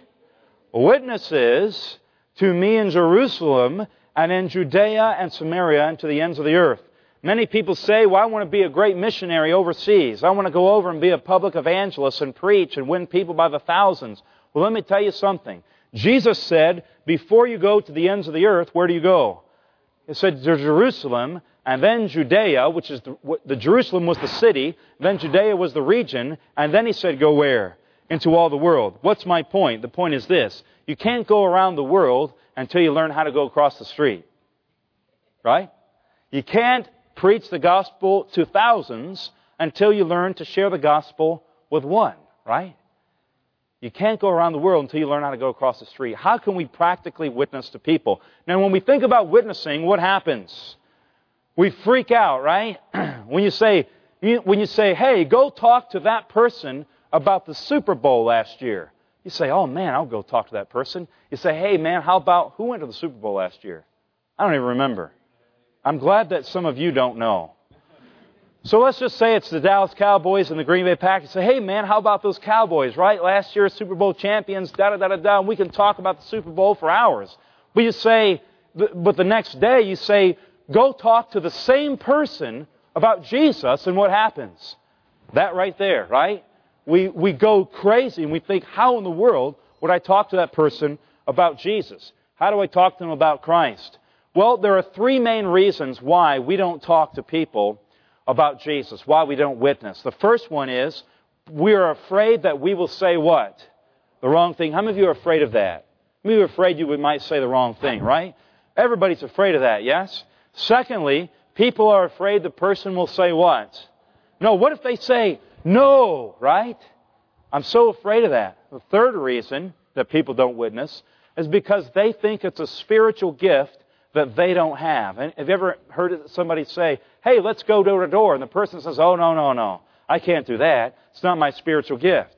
hey, why don't you give Bible studies? I'm going to teach a class on how to give Bible studies. Why don't you come to my class and learn how to give Bible studies? We'll go out together and share the Bible with other people. Oh, no. My spiritual gift isn't giving Bible studies, right? Have you heard people say that? Have you heard yourself say that? 3 reasons. How many of you have given one of these 3 excuses for why you don't witness? Yeah? Yeah, exactly. I have too. Well, I'm about to nullify all 3 of those excuses, okay? The first one, people are afraid they're going to say the wrong thing, right? Well, let's just give you a scenario here for just a minute. Let's suppose you have 10 people whom God impresses you to go witness to, yes? You go to those 10 people, and 3 of those people, you share Jesus with them. They say, man, are you out of your mind? You're an idiot. Why would you believe in the Bible? It's a book of fairy tales. You're foolish. You're stupid. Get out of my face. And they kick you in the back and you go rolling down their stairs, front steps, right? Have you died? Are you still alive? Yes or no? You're still alive, right? Is it the end of the world? No, it's not the end of the world. Then you go to 4 other people and they say, yeah, I'd like to know something about Jesus. Tell me about Jesus. And you start telling them and you say something really stupid, right? You say to the First Baptist senior pastor, yeah, the 7th day is the Sabbath and you need to keep the Sabbath and da-da-da-da-da-da-da-da. And he kicks you down the stairs and you go rolling down the stairs again, right? And you say something really dumb and you blow it. How many of you have ever blown it before? You say something, you think I've ever blown it a few times? No, I haven't actually. You know why? Because I've blown it a lot of times, right? Do we sometimes say the wrong thing, yes or no? Yeah, but can God help us? Of course He can. But let's suppose, so how many people is that? That's 7. But let's suppose that the other 3 people I talk to say, yeah, tell me something about Jesus. So I tell them about Jesus, and they say, hey, I want to accept Christ in my life. And then you begin Bible studies with them. They say, hey, I want to be baptized. I want to follow Christ. He's suffered for me. I want to give my life to Him. I want to keep the Sabbath. I want to join God's remnant church. And those 3 people get baptized because of what you've done for them. Amen? Now listen. You were afraid to say something because you were afraid you would say what? The wrong thing. But you said something, and 3 people are in the kingdom of heaven because you said something. Yes? Now think about this. If you say something to 10 people, and there's a chance you might say the wrong thing, is it better to say something and maybe win some than to say nothing and lose all 10? Are you with me? If you don't say anything to those 10 people, they're going to be lost, right? Because they don't have the opportunity to accept Jesus because you didn't give it to them, right? We're not afraid to say the wrong thing in business. We're not afraid to say the wrong thing in college. But when it comes to witnessing, we say, oh, I could never do that because I might say the wrong thing. Well, that's a bunch of baloney. It's the devil's lie, is it not? It's the devil's lie. So people say that they won't witness because they're afraid the person will say no. Well, did people ever say no to Jesus? Of course they did. Let me ask you, is it the end of the world if they say no to you? Not at all. Look, should you not witness for Jesus because you're afraid they're going to say no? It's kind of quiet in here. Are you convicted already? I wasn't even planning for you to be convicted yet. Are you convicted? Should we not witness for Jesus because we're afraid they'll say no? Not at all, friends. These 3 things are not real excuses. They are excuses, but they're not real reasons not to witness. Jesus said in Acts 26:16, but rise and stand on your feet, for I have appeared to you for what? For this purpose, to make you a minister and a witness both of the things which you have seen and the things which I will yet reveal to you. God has called you. Do you understand that? The Bible says you shall receive what? Power. If you spend time with Jesus, will God give you the power and the words for witnessing, yes or no? Absolutely, He will. Absolutely. Matthew 28:18 through 20. What is that? That's the great what? That's the Great Commission. And Jesus said, go ye what? Therefore, into all nations, and make disciples, and baptize them in the name of the Father, Son, and the Holy Spirit, teaching them to observe all things which I have commanded you. And lo, I am with you how often? Always, even to the end of the what?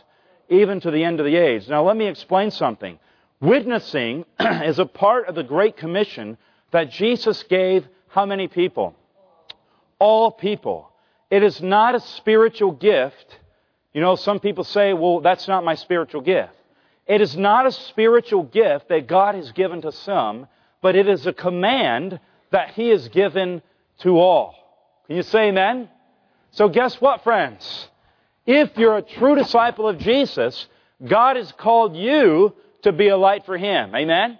He's not called you to sit in the church. He's not called you to say, well, my ministry is teaching Sabbath school. My ministry is working with kids. My ministry is organizing the potluck line. But God has called you to be a soul winner. Amen? God has called you to be a part of the Great Commission. If you claim the name of Jesus, you must witness for Him. Yes or no? That's what Jesus said. He said it right there. Now, very simply, the promise that the Spirit will be with us until the end of the age, why does He give that promise? It's only when we're fulfilling our part of the promise to go and make what? To go and make disciples. Does that make sense? Very, very clear, Jesus says. Let me tell you, everyone who has a relationship with Jesus is capable of leading someone else to who? Someone else to Jesus. Have you ever heard the term Nike? Right? You know Nike? And what is their little catchphrase? Just do it. Well, how about this? How about that? Witnessing. Just what? Just do it. Don't think about it. Don't get paranoid over it. Just what? Just do it. The most important thing to remember concerning witnessing is to what? Is to just do it. God will help you. Don't be sure that the person's going to say no, because you never know when they're going to say what? You never know when they're going to say yes, right? Listen, evangelism brings meaning, purpose, and joy to our life. When we win others for Christ, when we seek others for Jesus, something begins to happen in our own life. How many of you have ever brought someone to Jesus and maybe they've joined the church? Anybody in the room? All right, several of you have. Is that not invigorating? Yes or no? Jordan, is it invigorating? It's an incredible experience. Every time I see someone get into the baptismal tank, I think, praise God, I have a new neighbor in heaven, right? And I mean, I cannot put it into words to you, the joy that is there when you lead someone to Jesus. When you lead people to Jesus, it helps you see that you are a part of something in the kingdom of God that is much, much bigger than yourself. You see that? It's much, much bigger than yourself. When you start studying the Bible with people, it drives you to your knees so that God would give you more understanding, more knowledge, more wisdom of the Bible. And when that person says, yes, I want to follow Jesus, I'm just telling you, it is so energizing. It is so exciting. It is so thrilling.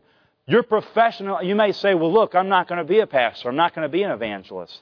It doesn't matter, friends. Your profession may be anything. You may be a doctor. You may be a lawyer. You may be a school janitor or a school bus driver. It doesn't matter who you are or what your profession is. Your profession is your profession. But your real calling in life is to be what? A soul winner. God is not giving us an option on this, friends. Young people, it's not an option. Do you realize this? It's not something God is asking you to do. It's something He's telling you to do. If you really want to follow Him, you will witness for Him. You will do something for Him. The ultimate challenge. How many of you like challenges? You like challenges? Notice what Ellen White says here. She says, Southern Watchman, January 5th, 1904. She says this, let every Seventh-day Adventist ask himself, what can I do to proclaim the three angels' messages, the third angel's message? Isn't that beautiful? Ask yourself the question today, what can you do to do something, to make some kind of an impact on the kingdom of God? God is calling you to do something. You ask yourself the question. Rather yet, even better than asking yourself, ask God what you can do. Amen? If you ask God, God, what can I do for your kingdom? I can guarantee you with my life 1,000 times that He's going to provide something for you to do. Amen? She says, Christ came to this world to give us this message, to give the message to His servant, to give to the churches. It is proclaimed to every nation, kindred, tongue, and people. I want you to think about this, friends.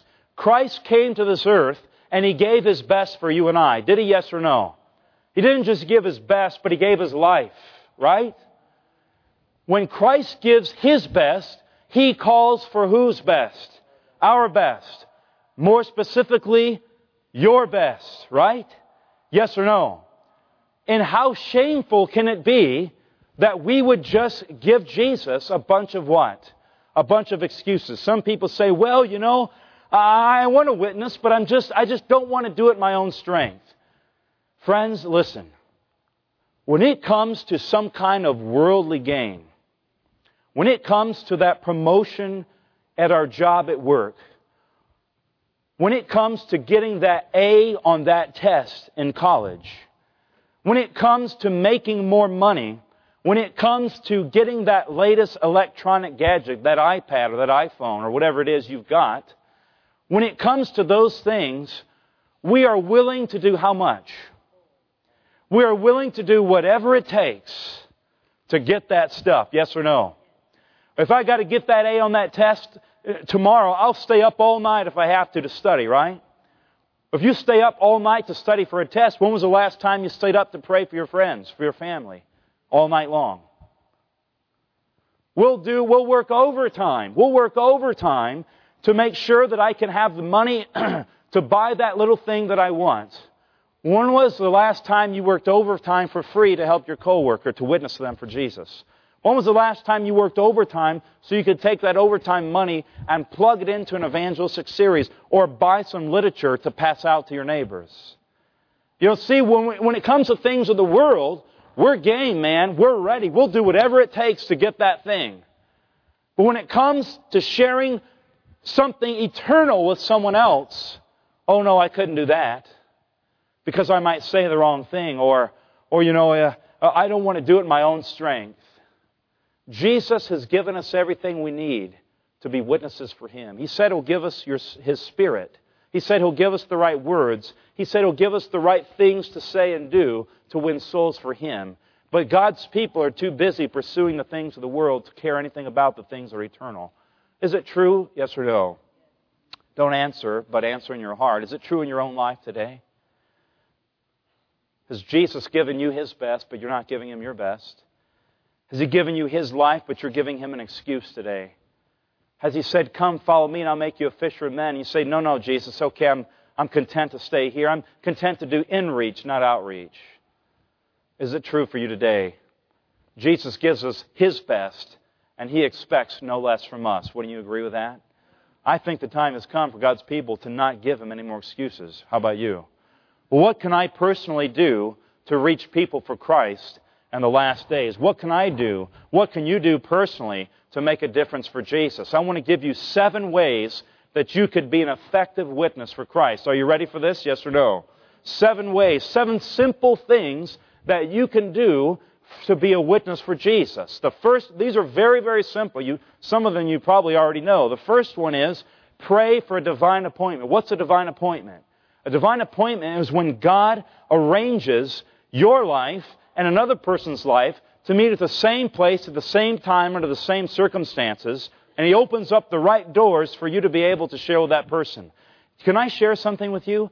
Every single time, every single day that I pray, God, bring someone into my life that I can share you with today, that I can witness to, God honors that prayer. I've kept track of it. I said, I'm going to test God. I'm going to see if He'll really do this. And I pray that prayer every day, and every single day He does it, friends. Just not long ago, I was on a plane trip going overseas to preach an evangelistic series. And every time I get on the plane, I pray, well, not every time, because the times I don't, He doesn't. But the times I do, He does, right? I prayed this time, God, bring someone on the plane that I could witness to. So I went back to my seat, and this lady came and sat beside me. And I said, Lord, if this is the right lady, I pray that You'll open the door. And then, all of a sudden, that lady got up, and she left. And she swapped seats with some other woman. And I was thinking, oh, man, how am I going to witness that lady now? And that this other woman came and sat down, and I said, Lord, maybe this is the person I need to witness to. So I started praying, Lord, open the door. So I looked over at this lady, and she was reading this book. And I said, hi, how are you doing? And she said, I'm doing fine. And she moved the book a little closer to her face. And I was like, man, and for 2 hours, this was like a 9-hour flight, for 2 hours, she read this book, and I was like, Lord, this is just not working out. Maybe you're not honoring your promise. And I just kept praying and praying and praying. And after about 2.5 hours, she closes the book, and she looks over at me, and she says, hi. And I'm thinking, wow. Little did I know that I would talk to this lady for the next 6 hours. 6 hours. And she just started chatting up a storm with me. And the more I talked, I began to probe very simply. She asked me, I said, well, what are you doing on this trip? And she told me she was on a business trip and this and that. And we talked a little while. And she said, what are you doing here? And I said, oh, I'm so glad you asked that question, right?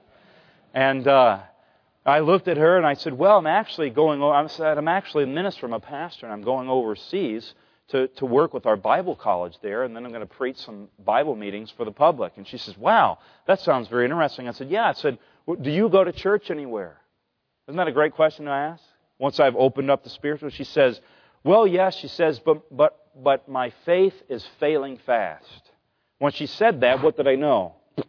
My evangelistic antennas went up, right? I said, well, why do you say that? What's been happening? And she told me her husband is adamantly against the Bible and church and God. And she said her son last year committed suicide. And she said her husband was telling her, why would you believe in God? If God was real, why would He allow this to happen? So I was able to then share my experience of going through cancer and almost dying and wondering why. And I explained the great controversy to her.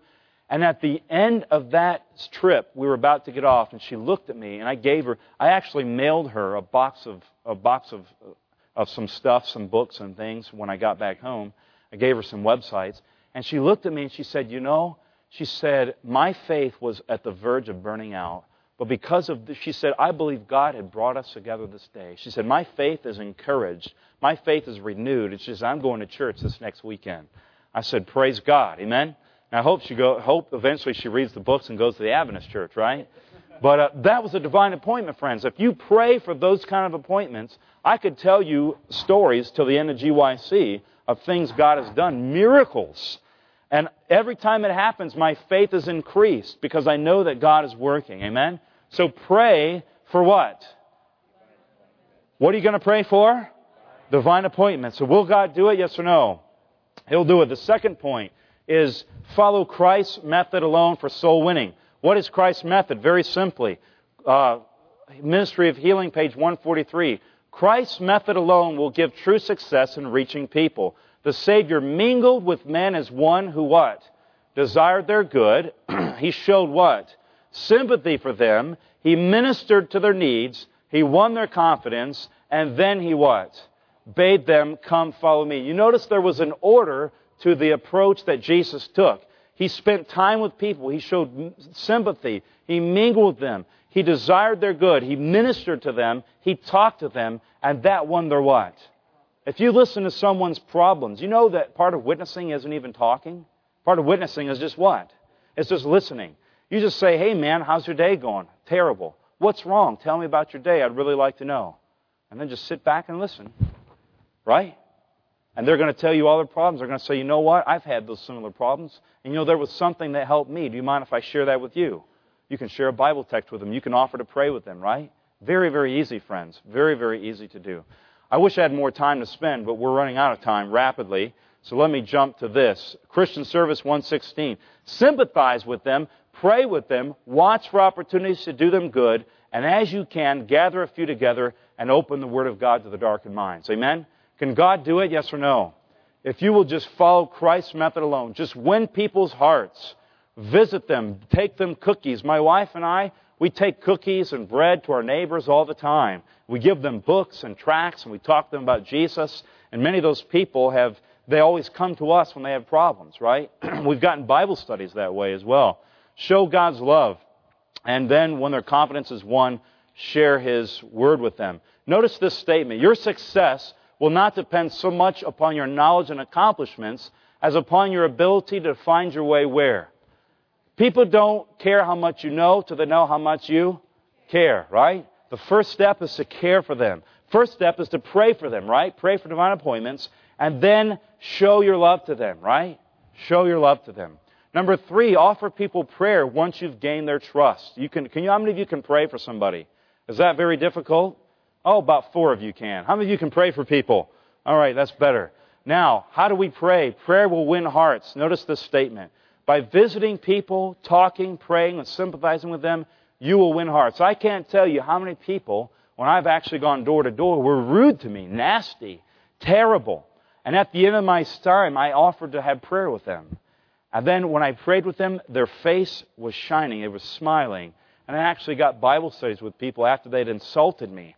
Offer prayer for people. It'll change their hearts. One guy actually followed me down the street cursing at me. That's not going to happen to you this afternoon. I promise. Okay? Look for opportunities to pray with people when they're troubled, when they're sick, at the end of a pleasant visit. Ask permission. Always ask people, do you mind if we have prayer together? Right? And then lastly, keep it very, very simple. Keep it simple. Don't go off on some tangent about the Sabbath in your prayer. Okay? Don't talk about the state of the dead in your prayer. Don't pray down on the person. Don't say, Lord, help this terrible heathen sinner to correct his ways and be converted before the fires of hell come upon him, right? Don't do that. I have heard people pray those kind of prayers, and we finished praying, and the person was almost in tears. I mean, don't do that. Encourage them. In the prayer, talk about the love of Christ and how He wants to help them and transform them and encourage them. Be simple, but yet uplifting. Be very, very careful.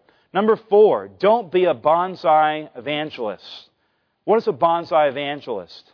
Very simply, this cartoon, there's a guy here drinking a beer and smoking, and this guy comes over, and this guy's thinking shallow thoughts, and here's our good Adventist brother who comes up and says, hey, this guy looks like he needs a Bible tract. And he sneaks up behind him and bonsai, right? And he jumps on the guy's back and he says, believe or die. And he says, take my tract and believe. And he shoves it down the man's throat. And the man throws him off and he says, you must believe. And then when the man is finally gone, what is the thing he says? Well, at least I sowed some what? At least I sowed some seeds. How many of you have heard that phrase before? Right? How many of you have been bonsai evangelists? When I was in college, I would invite people over to my apartment to have lunch, fellow students. When I first became a Seventh-day Adventist, I didn't know anything about witnessing. All I knew was that I was doing it. I'd invite people over, I'd feed them like spaghetti or something, and then I'd preach to them for like the next 4.5 hours. I was a bonsai evangelist. The next day, they didn't want anything to do with me, right? I'd tell them the entire Seventh-day Adventist message in 4 hours. Literally. I'm not joking. And I wondered why I wasn't winning anyone to Jesus. I wondered why people just didn't think that was the most wonderful thing in the world, right? And I realized that I was using the wrong methods. Then I went to AFCO. You guys should come to AFCO, all you bonsai evangelists. Come to AFCO and learn how to be the right thing. What can I share with people? I like to do what I've called the 4 C's. If somebody asks you, how many people have ever asked you, what does your church believe, right? What makes your church different than my church? Anybody ever been asked that question? There's 4 points that I like to share. I call it the 4 C's. The first is what? Christ. We believe in Christ as the Son of who? As the Son of God, yes? Then secondly, I would spend more time, but we've got to go. Secondly is Christ died for our sins on the what? Cross. Out of love for Jesus, I want to keep His what? Commandments. And then I give them an hour talk on the Seventh-day Sabbath. Is that right? No, not at all. We keep the commandments, and we're looking for Jesus to come again. What are they? The 4? Number 1, Christ, cross, commandments, and coming again. Backwards. Coming again, commandments, cross, Christ. You got it. If they do that, that's a 5-minute answer you can give to people. If they say, well, what about this or what about that? What do you believe about the Sabbath? You give them an answer. You know, I have a great set of Bible studies that answers that very question. I'd love to be able to share those Bible studies with you. Even if you can't give them the Bible study personally, just give it to them. Let them read it on their own, okay? They have questions, you answer that. You come to AFCO, we'll teach you how to give Bible studies, okay? But even if you can't do that, just give it to them, okay? Just give it to them. Would you be willing to do them with me? Let's just do 2 or 3 together, and if you don't like it, we can quit, right? It's not that hard. 7 to 8 out of 10 people will say, sure, I'll do Bible studies with you, if you've won their confidence, if they know who you are, right? Very, very easy to do this. Number 5, share your testimony. We're almost done. Share your testimony. What should I share? You know, I can tell you countless times that God has given me the opportunity to share my testimony with people. I shared with my testimony yesterday morning, just very briefly. But every time I get a chance, that your personal testimony is one of the most powerful things that you can share with people. Did you know that? How Christ has changed your life, what He's done with you, because nobody can argue with that, can they? They can't argue with what Christ has done in your life. They can argue what you believe, but they can argue what God has done for you personally, yes? So share your testimony. There's 3 parts to sharing your testimony. Number 1, your life, when? Before you met who? You met Jesus. Number 2, how you accepted Christ. Not how you learned about the Sabbath, not how you came into the Adventist church, but how you what? How you accepted Christ. Yes? Thirdly, your life since you have accepted Christ. What has Christ done for you in your life since you've accepted Him? That's very easy. How many of you think you could do that? Right? Very, very simple to do that.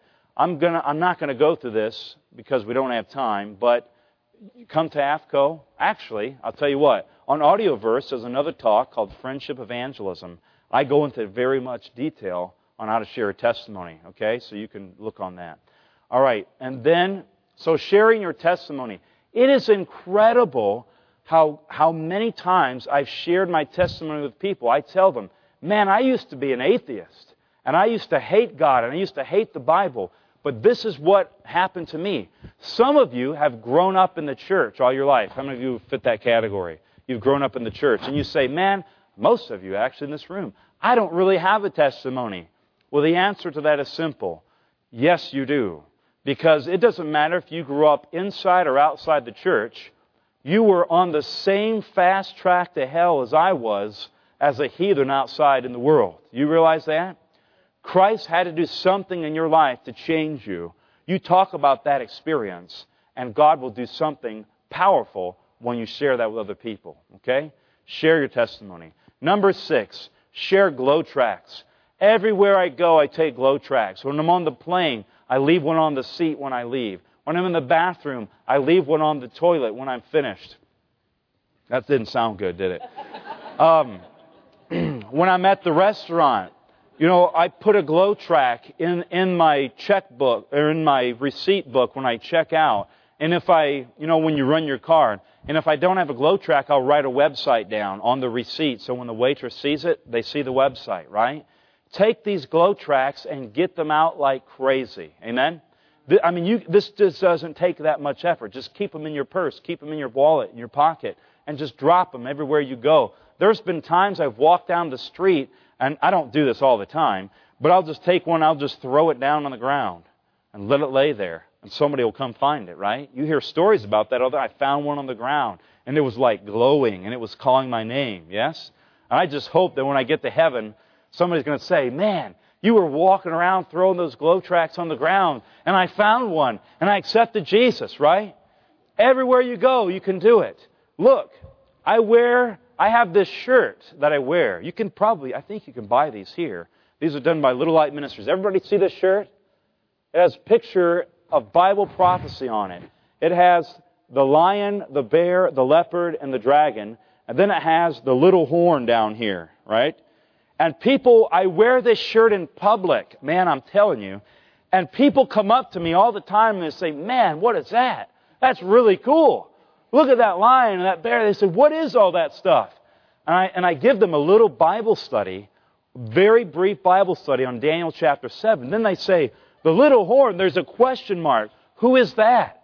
And I say, well, if you really want to know, you have to do Bible studies with me. Right? And I've gotten Bible studies that way. Actually, have done this.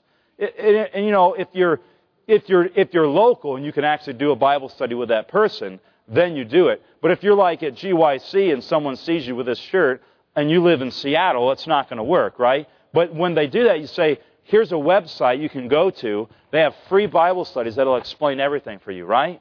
I'm telling you, I am not joking. This little gray faded shirt has brought dozens of people to me and asking me, what is that all about? And I've been able to witness and give out books. Very, very powerful stuff, friends. Very, very powerful. Let me slide past this. I was going to tell you a story, but I won't, because we got to go. Number 7, have a small group Bible study in your home. Invite people from your community. Invite people from your church to your home. My wife and I did this for a year. We've done it several times, but in one place in Kansas, we did this for a year. And our goal was to have one non-Christian, one non-Adventist every single week. And that's what we prayed for. And oftentimes sometimes we only had one, but oftentimes we'd have 2, 3, 4, 5, 7, up to 7 people who were not Christians, not Adventists. There's Bible studies you can do. The book you received here at GYC, you can take that book, 10 Days in the Upper Room. That's 10 weeks of Bible study right there, 1 day a week. And invite people to come to your small group Bible study. People are willing to come because they're hungry for friends. Do you realize this?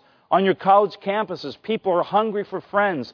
And they may not know anything about the Bible, but they'll come just because they want to know somebody. They want to be friends with people. And you invite them, and they keep coming back. You have a little food, for 30, 40 minutes. You talk, and then you do the little Bible study for 30, 45 minutes, hour and a half. And then you say, hey, we're going to do the same thing again next week. And people will begin to grow. It's very, very powerful, friends, what you can do. Some other quick ideas. Final events. I go around and I take a Final Events DVD or a Cosmic Conflict DVD, and I say to people, hey, I found this DVD recently, and I watched it, and I thought it was pretty good, but why don't you check it out and tell me what you think? Just be nonchalant about it, right? You don't have to say, hey, man, this is going to save your life. This is going to do. Just say, hey, I watched this, and it was pretty good. Maybe you want to check it out. And people will go home and they'll watch it. Say, tell me what you think about it when you're done. When they come back and say, hey, did you watch that? Yeah, I watched it. What'd you think? This and that and that and this. You say, well, hey, did it sound interesting? Yeah, it was interesting. Well, why don't we do some Bible studies together, right? It's very easy to do, friends. Not hard at all. A visitor Sabbath. You have this Sabbath where you prepare all the church. You have a good sermon for visitors. You have nice gifts for visitors. You have a nice lunch. Not with special K-loaf. Eat it before it eats you, right? Do something. You have this Adventist surprise that people eat all the time, and you never know what that stuff is, but you just eat it and smile, and sometimes it tastes good, and sometimes it tastes like the bottomless pit or something, right? But you have something that's common to people, like spaghetti or lasagna, something vegetarian, but something that people can relate to. You have a nice activity plan. And then you have all the people in the church invite their friends. It's easy to invite people to church. You just say, hey, man, come to church with me this week. I really want you to come. I need somebody to go with me. Just come with me because I want to have some company. I don't want to go by myself. People will come with you just for that reason, right? You get them to church. They have a great time and say, hey, you call them up on Wednesday and say, hey, I got to go to church again this weekend. I got this thing I have to do. I have to take up the offering or whatever. Come with me to church again. I don't want to go by myself. And before you know it, they're coming to church all the time, right? How easy is that? How many of you can do it? I don't even know most of you, and I know you can do it, right? Very, very simple. Free instrument lessons. Offer free instrument lessons to people. Put an ad in the newspaper and invite people to come and take free instrument lessons if you know how to play something. And build relationships with them. I'm going to slip past some of this. I want to jump to the end. Actually, the last one, I wanted to say that. Work surveys. Work surveys. Very simple. On Sabbath afternoon, go around to the people around the church and knock on the door and say, hey, we're with a local church youth group and our youth want to get involved in the community. If you had 3 things around your house that you haven't had a chance to do, maybe mow your grass or pick up some sticks or rocks or cut your weeds or whatever. If you had 3 things you'd like somebody to do, what would those be? Then take your group and go back the next day on Sunday and do that work for those people, right? And then say, can we come back next week and do something else for you? And build a relationship with those people. And before you know it, it will turn to spiritual things. Amen? How many of you think you could do that? Are these easy things to do? Easy things you can do to be a witness for Jesus. I want you to turn with me to Acts chapter 4 real quickly. We're going to wrap up. we're going to wrap up here. Then we're going to have some time, a couple of minutes for questions, and then a couple of minutes for prayer. Acts chapter 4, and verse 29 through 31. What is it that we need? What is it that we desperately need? Acts 29, Acts 4, verse 29 through 31. The Bible says, this is the prayer of the disciples. They said, "Now, Lord," this needs to be our prayer. "Now, Lord, look on their threats and grant to your servants that with all boldness they may speak your word by stretching out your hand to heal, that the signs and wonders may be done through your name."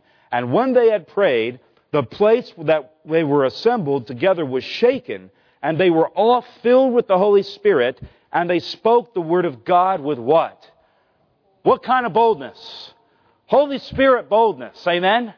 What if you, GYC attendees, what if here in 5 minutes we knelt together and we prayed, which we're going to do? You're not going to leave, you're going to stay and pray, right? I have you here until 12 o'clock. That's what they said. That's what the book says. You got to stay here. We're going to pray. What happens if we prayed and this room began to shake and we prayed, "God, fill us with your Spirit and fill us with boldness"? Or what happens if we're in the auditorium, thousands of people praying together before outreach, and God sends His Holy Spirit and we could go out and speak the word with boldness? How many of you would be interested in having that kind of an experience? Amen? I want to have that kind of experience. Where does power for witnessing truly come from, though? Look with me in Acts 4, verse 13. It said, "When they saw the boldness of Peter and John and perceived that they were uneducated and untrained men, they marveled." And they realized that they had been with who? With Jesus. Why did I share these two talks with you back to back? Because true power for witnessing doesn't come from within, it comes from above. True power from witnessing doesn't come from what I can do, but what God can do. Amen? And God wants to use you today. What if when people saw you, when people look at you for the first time, many times we judge people by their outward appearance, right? We look at this guy and he's wearing some suit and we say, "Man, that guy's probably got money," right? Or we look at somebody that's dressed real raggedy and we say, "Man, I don't want to get too close to that person. They probably stink and they probably have lice and all these other problems," right? We judge people. But what if when people looked at you, they said, "Man, that person has been with Jesus. Lisa Marie, I can just tell by the look on her face that she's been with Jesus." Do you think, were people drawn to Jesus in His life, yes or no? Did people come to Him? If we would spend time with Jesus, would people not be drawn to us? If Jesus was abiding in our hearts and He was doing a powerful transformation every single day of our lives, friends, we wouldn't even have to go ye therefore. People would be drawn to us. Wouldn't you agree? If you spend time with Jesus, He'll change your life. And when He changes your life, He's going to empower you to be a witness for Him through the power of His Spirit. Amen? He's going to do it, friends. And what will be the result? Verse 14.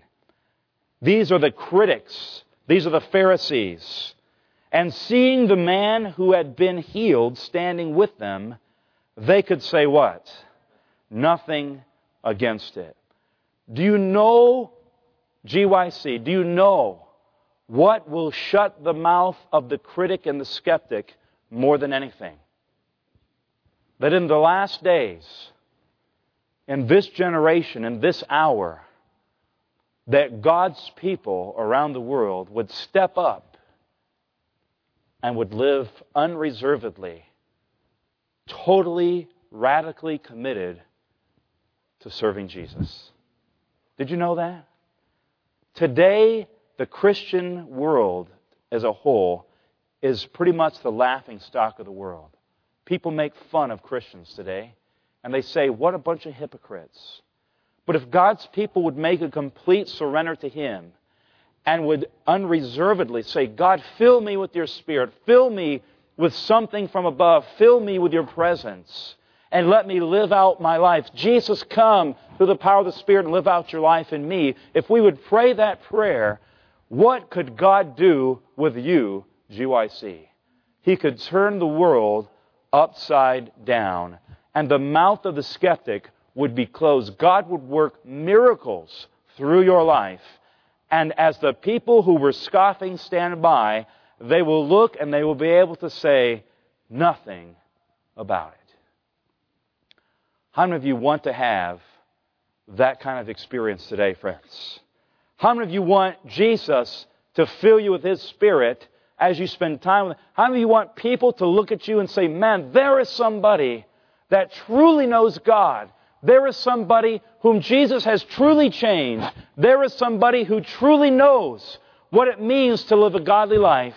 There is somebody who has spent time with Jesus Christ. And I know that I can trust that person. How many of you want to have that experience today? Would you raise your hands? Jesus wants us to have that experience. Who is being called today, friends?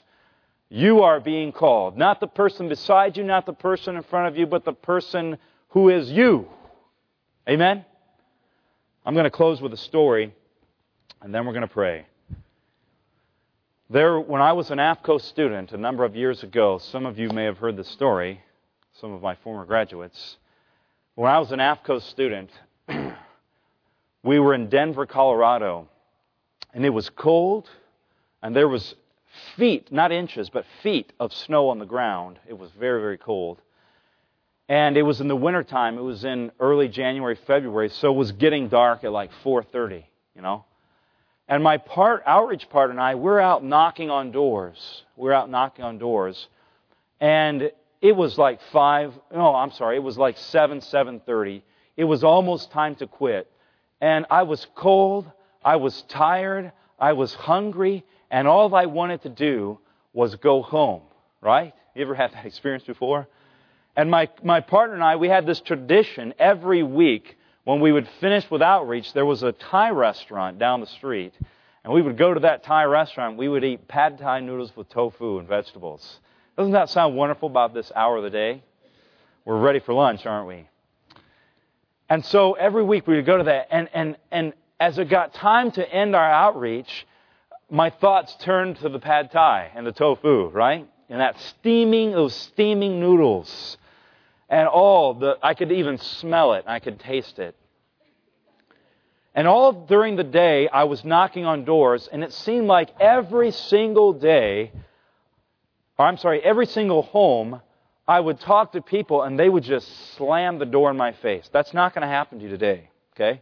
Some days it happens, not very often, but this is one of those days. In every single house, they slammed the door in my face. And I was getting so discouraged, and it was dark, it was cold, I was wet from the snow, I was hungry, and I was thinking, man, I just want to go and eat my pad Thai. And I had 3 houses left on that street, and we were going to, but it was time to quit. It was 7:30, it was time to go home. So I felt like God impressing me to finish that street. And I said, God, I don't want to finish the street, I want to go eat my noodles.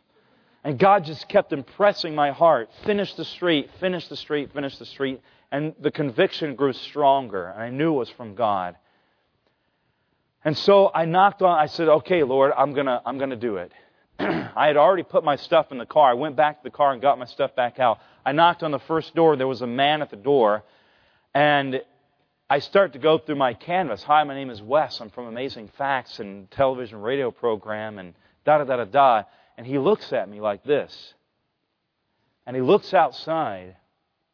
And he looks at me and he said, man, do you see that it's dark? And I said, yes. He said, do you see that there's 3 foot of snow on the ground? I said, yes. He said, are you out of your mind? What are you doing at my door? Go home. That's what he said. And he slammed the door in my face. And I was like, oh. I said, go home. That's exactly what I'd like to do. Right after I go to the pad Thai store. I went to the next house. There was a woman that answered the door. I start to go through my canvas. I'm looking at her, and she's looking at me. And she's just looking at me like this. Same look the man gave me. And she actually didn't say anything. She just looked at me, and she went, boom, and closed the door in my face. And I'm thinking, Lord, what am I going to do? I mean, let me go home. And the Lord said, finish the street. And I went to the one last door, And I knocked on that door, and a woman answered the door, and I went through my canvas, and I said, would you be willing to take the survey? And she said, sure, come on in. And I was like, whoa, that hadn't happened all day. And I went in the house, and she said, here, have a seat. And I sat down, I went through the questions, and at the end of the survey, she answered yes and no to some of the other questions. At the end of the survey, we invited people to take Bible studies. And I said, we have a free set of Bible studies. Would you be interested? And she was quiet. And I thought, man, I've just like offended this woman. You know, she's upset and all this. And she sat there quiet for like almost 2 minutes. And I looked at her and I said, ma'am, are you okay? Or is anything wrong? And she burst into tears. And I was thinking, man, I've really done it now, right? And I said, ma'am, I'm really sorry. I'm really sorry. And she says, no. She says, you don't understand. She says, you are an answer to my prayer. She said, 3 months, she said, when I was growing up as a young girl, she said, my dad claimed to be a Christian, but he was really a hypocrite. And he did all this bad stuff to us and all these things. And she said, I grew up believing that God wasn't even real. And she said, 3 months ago, my life has been so bad. I've had health problems and all these, divorce and all these problems. She said, I told God, if you're real, you better reveal yourself to me in a clear way. And if you don't do that within 3 months, I'm going to commit suicide. And she said, and every day I told that to God, God, you better send someone to my house or something to show me that you're real and that you care. And she said, today is the last day of those 3 months. And she said, I've been praying that prayer for 3 months, and today is the last day. And I burst into tears. And my heart just sunk. And I said, God, forgive me. What if I would have followed my own selfish nature and I would have just left and said, oh, I'll finish that street tomorrow. Tomorrow would have been too late. Isn't it true? Tomorrow would have been too late. And that lady would have lost out. We began Bible studies. That woman accepted Christ. Amen? She accepted Jesus into her life through our Bible studies. Listen, friends, all around you, here at GYC this afternoon, when you get back home, wherever it is that you live, there are people, as we said in the beginning, that are wistfully looking to heaven. Yes or no? They're everywhere. They're everywhere. You pass them on the street every day. And if we will pray, God will bring them into our paths. But remember that tomorrow may be too late. If God impresses you today to witness for Him to that person, you need to do it when? Today. Don't delay, friends. Follow the voice of Jesus. Allow Him to transform your life, and then allow Him to use you to transform the world. To transform your world. Amen? You remember the story in Acts. They prayed and they received boldness. They received power from heaven. And God used it to change the world. He can do and He will do the same thing today if we will submit ourselves to His will and ask for it to be done. How many of you over the course of the weekend want to say, Jesus, do the work in me and then use me to do the work in the world? Is that your desire today? Let's have prayer together. And then after we pray, we'll take a couple of minutes to answer some questions. And then I want us to pray together in groups of 2. Can we do that one more time today? We have to do it because that's what they said we have to do. So let's pray together and ask God to bless us. Father in heaven, we thank You so much for this time that we've had together.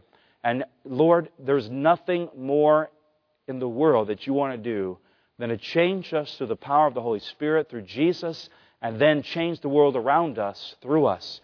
You want to do a work in us and then a work through us. So Lord, we ask today that Your Spirit would just impress upon our hearts what to say and when to say it, Lord. And every opportunity we have, we will indeed be a light for You. This is our desire, Lord. We pray that You would do the work in us. And Lord, that You would use us to do something powerful for Your kingdom. We ask these things and we pray for them in the name of Jesus. Amen. We have a couple of minutes left. If there is somebody that has a question, anybody has a question, about this presentation, about any other presentations that we've done? Yes, brother, please.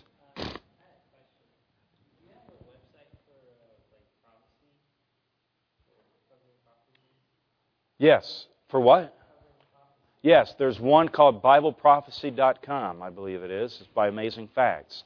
There's also BibleUniverse.com as well. It covers more things, yes, but it does cover prophecy. But there is one. It's called BibleProphecyTruth.com. BibleProphecyTruth.com. That's what it's called. Okay? Okay. Great question. Anyone else? You guys are just ready to go to lunch, aren't you? I am too.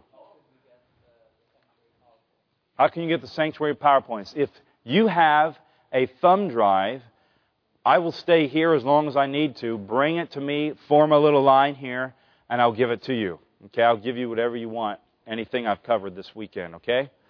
All right, any other questions? Yes. The CARS, it stands for Christian Automobile Repair Service.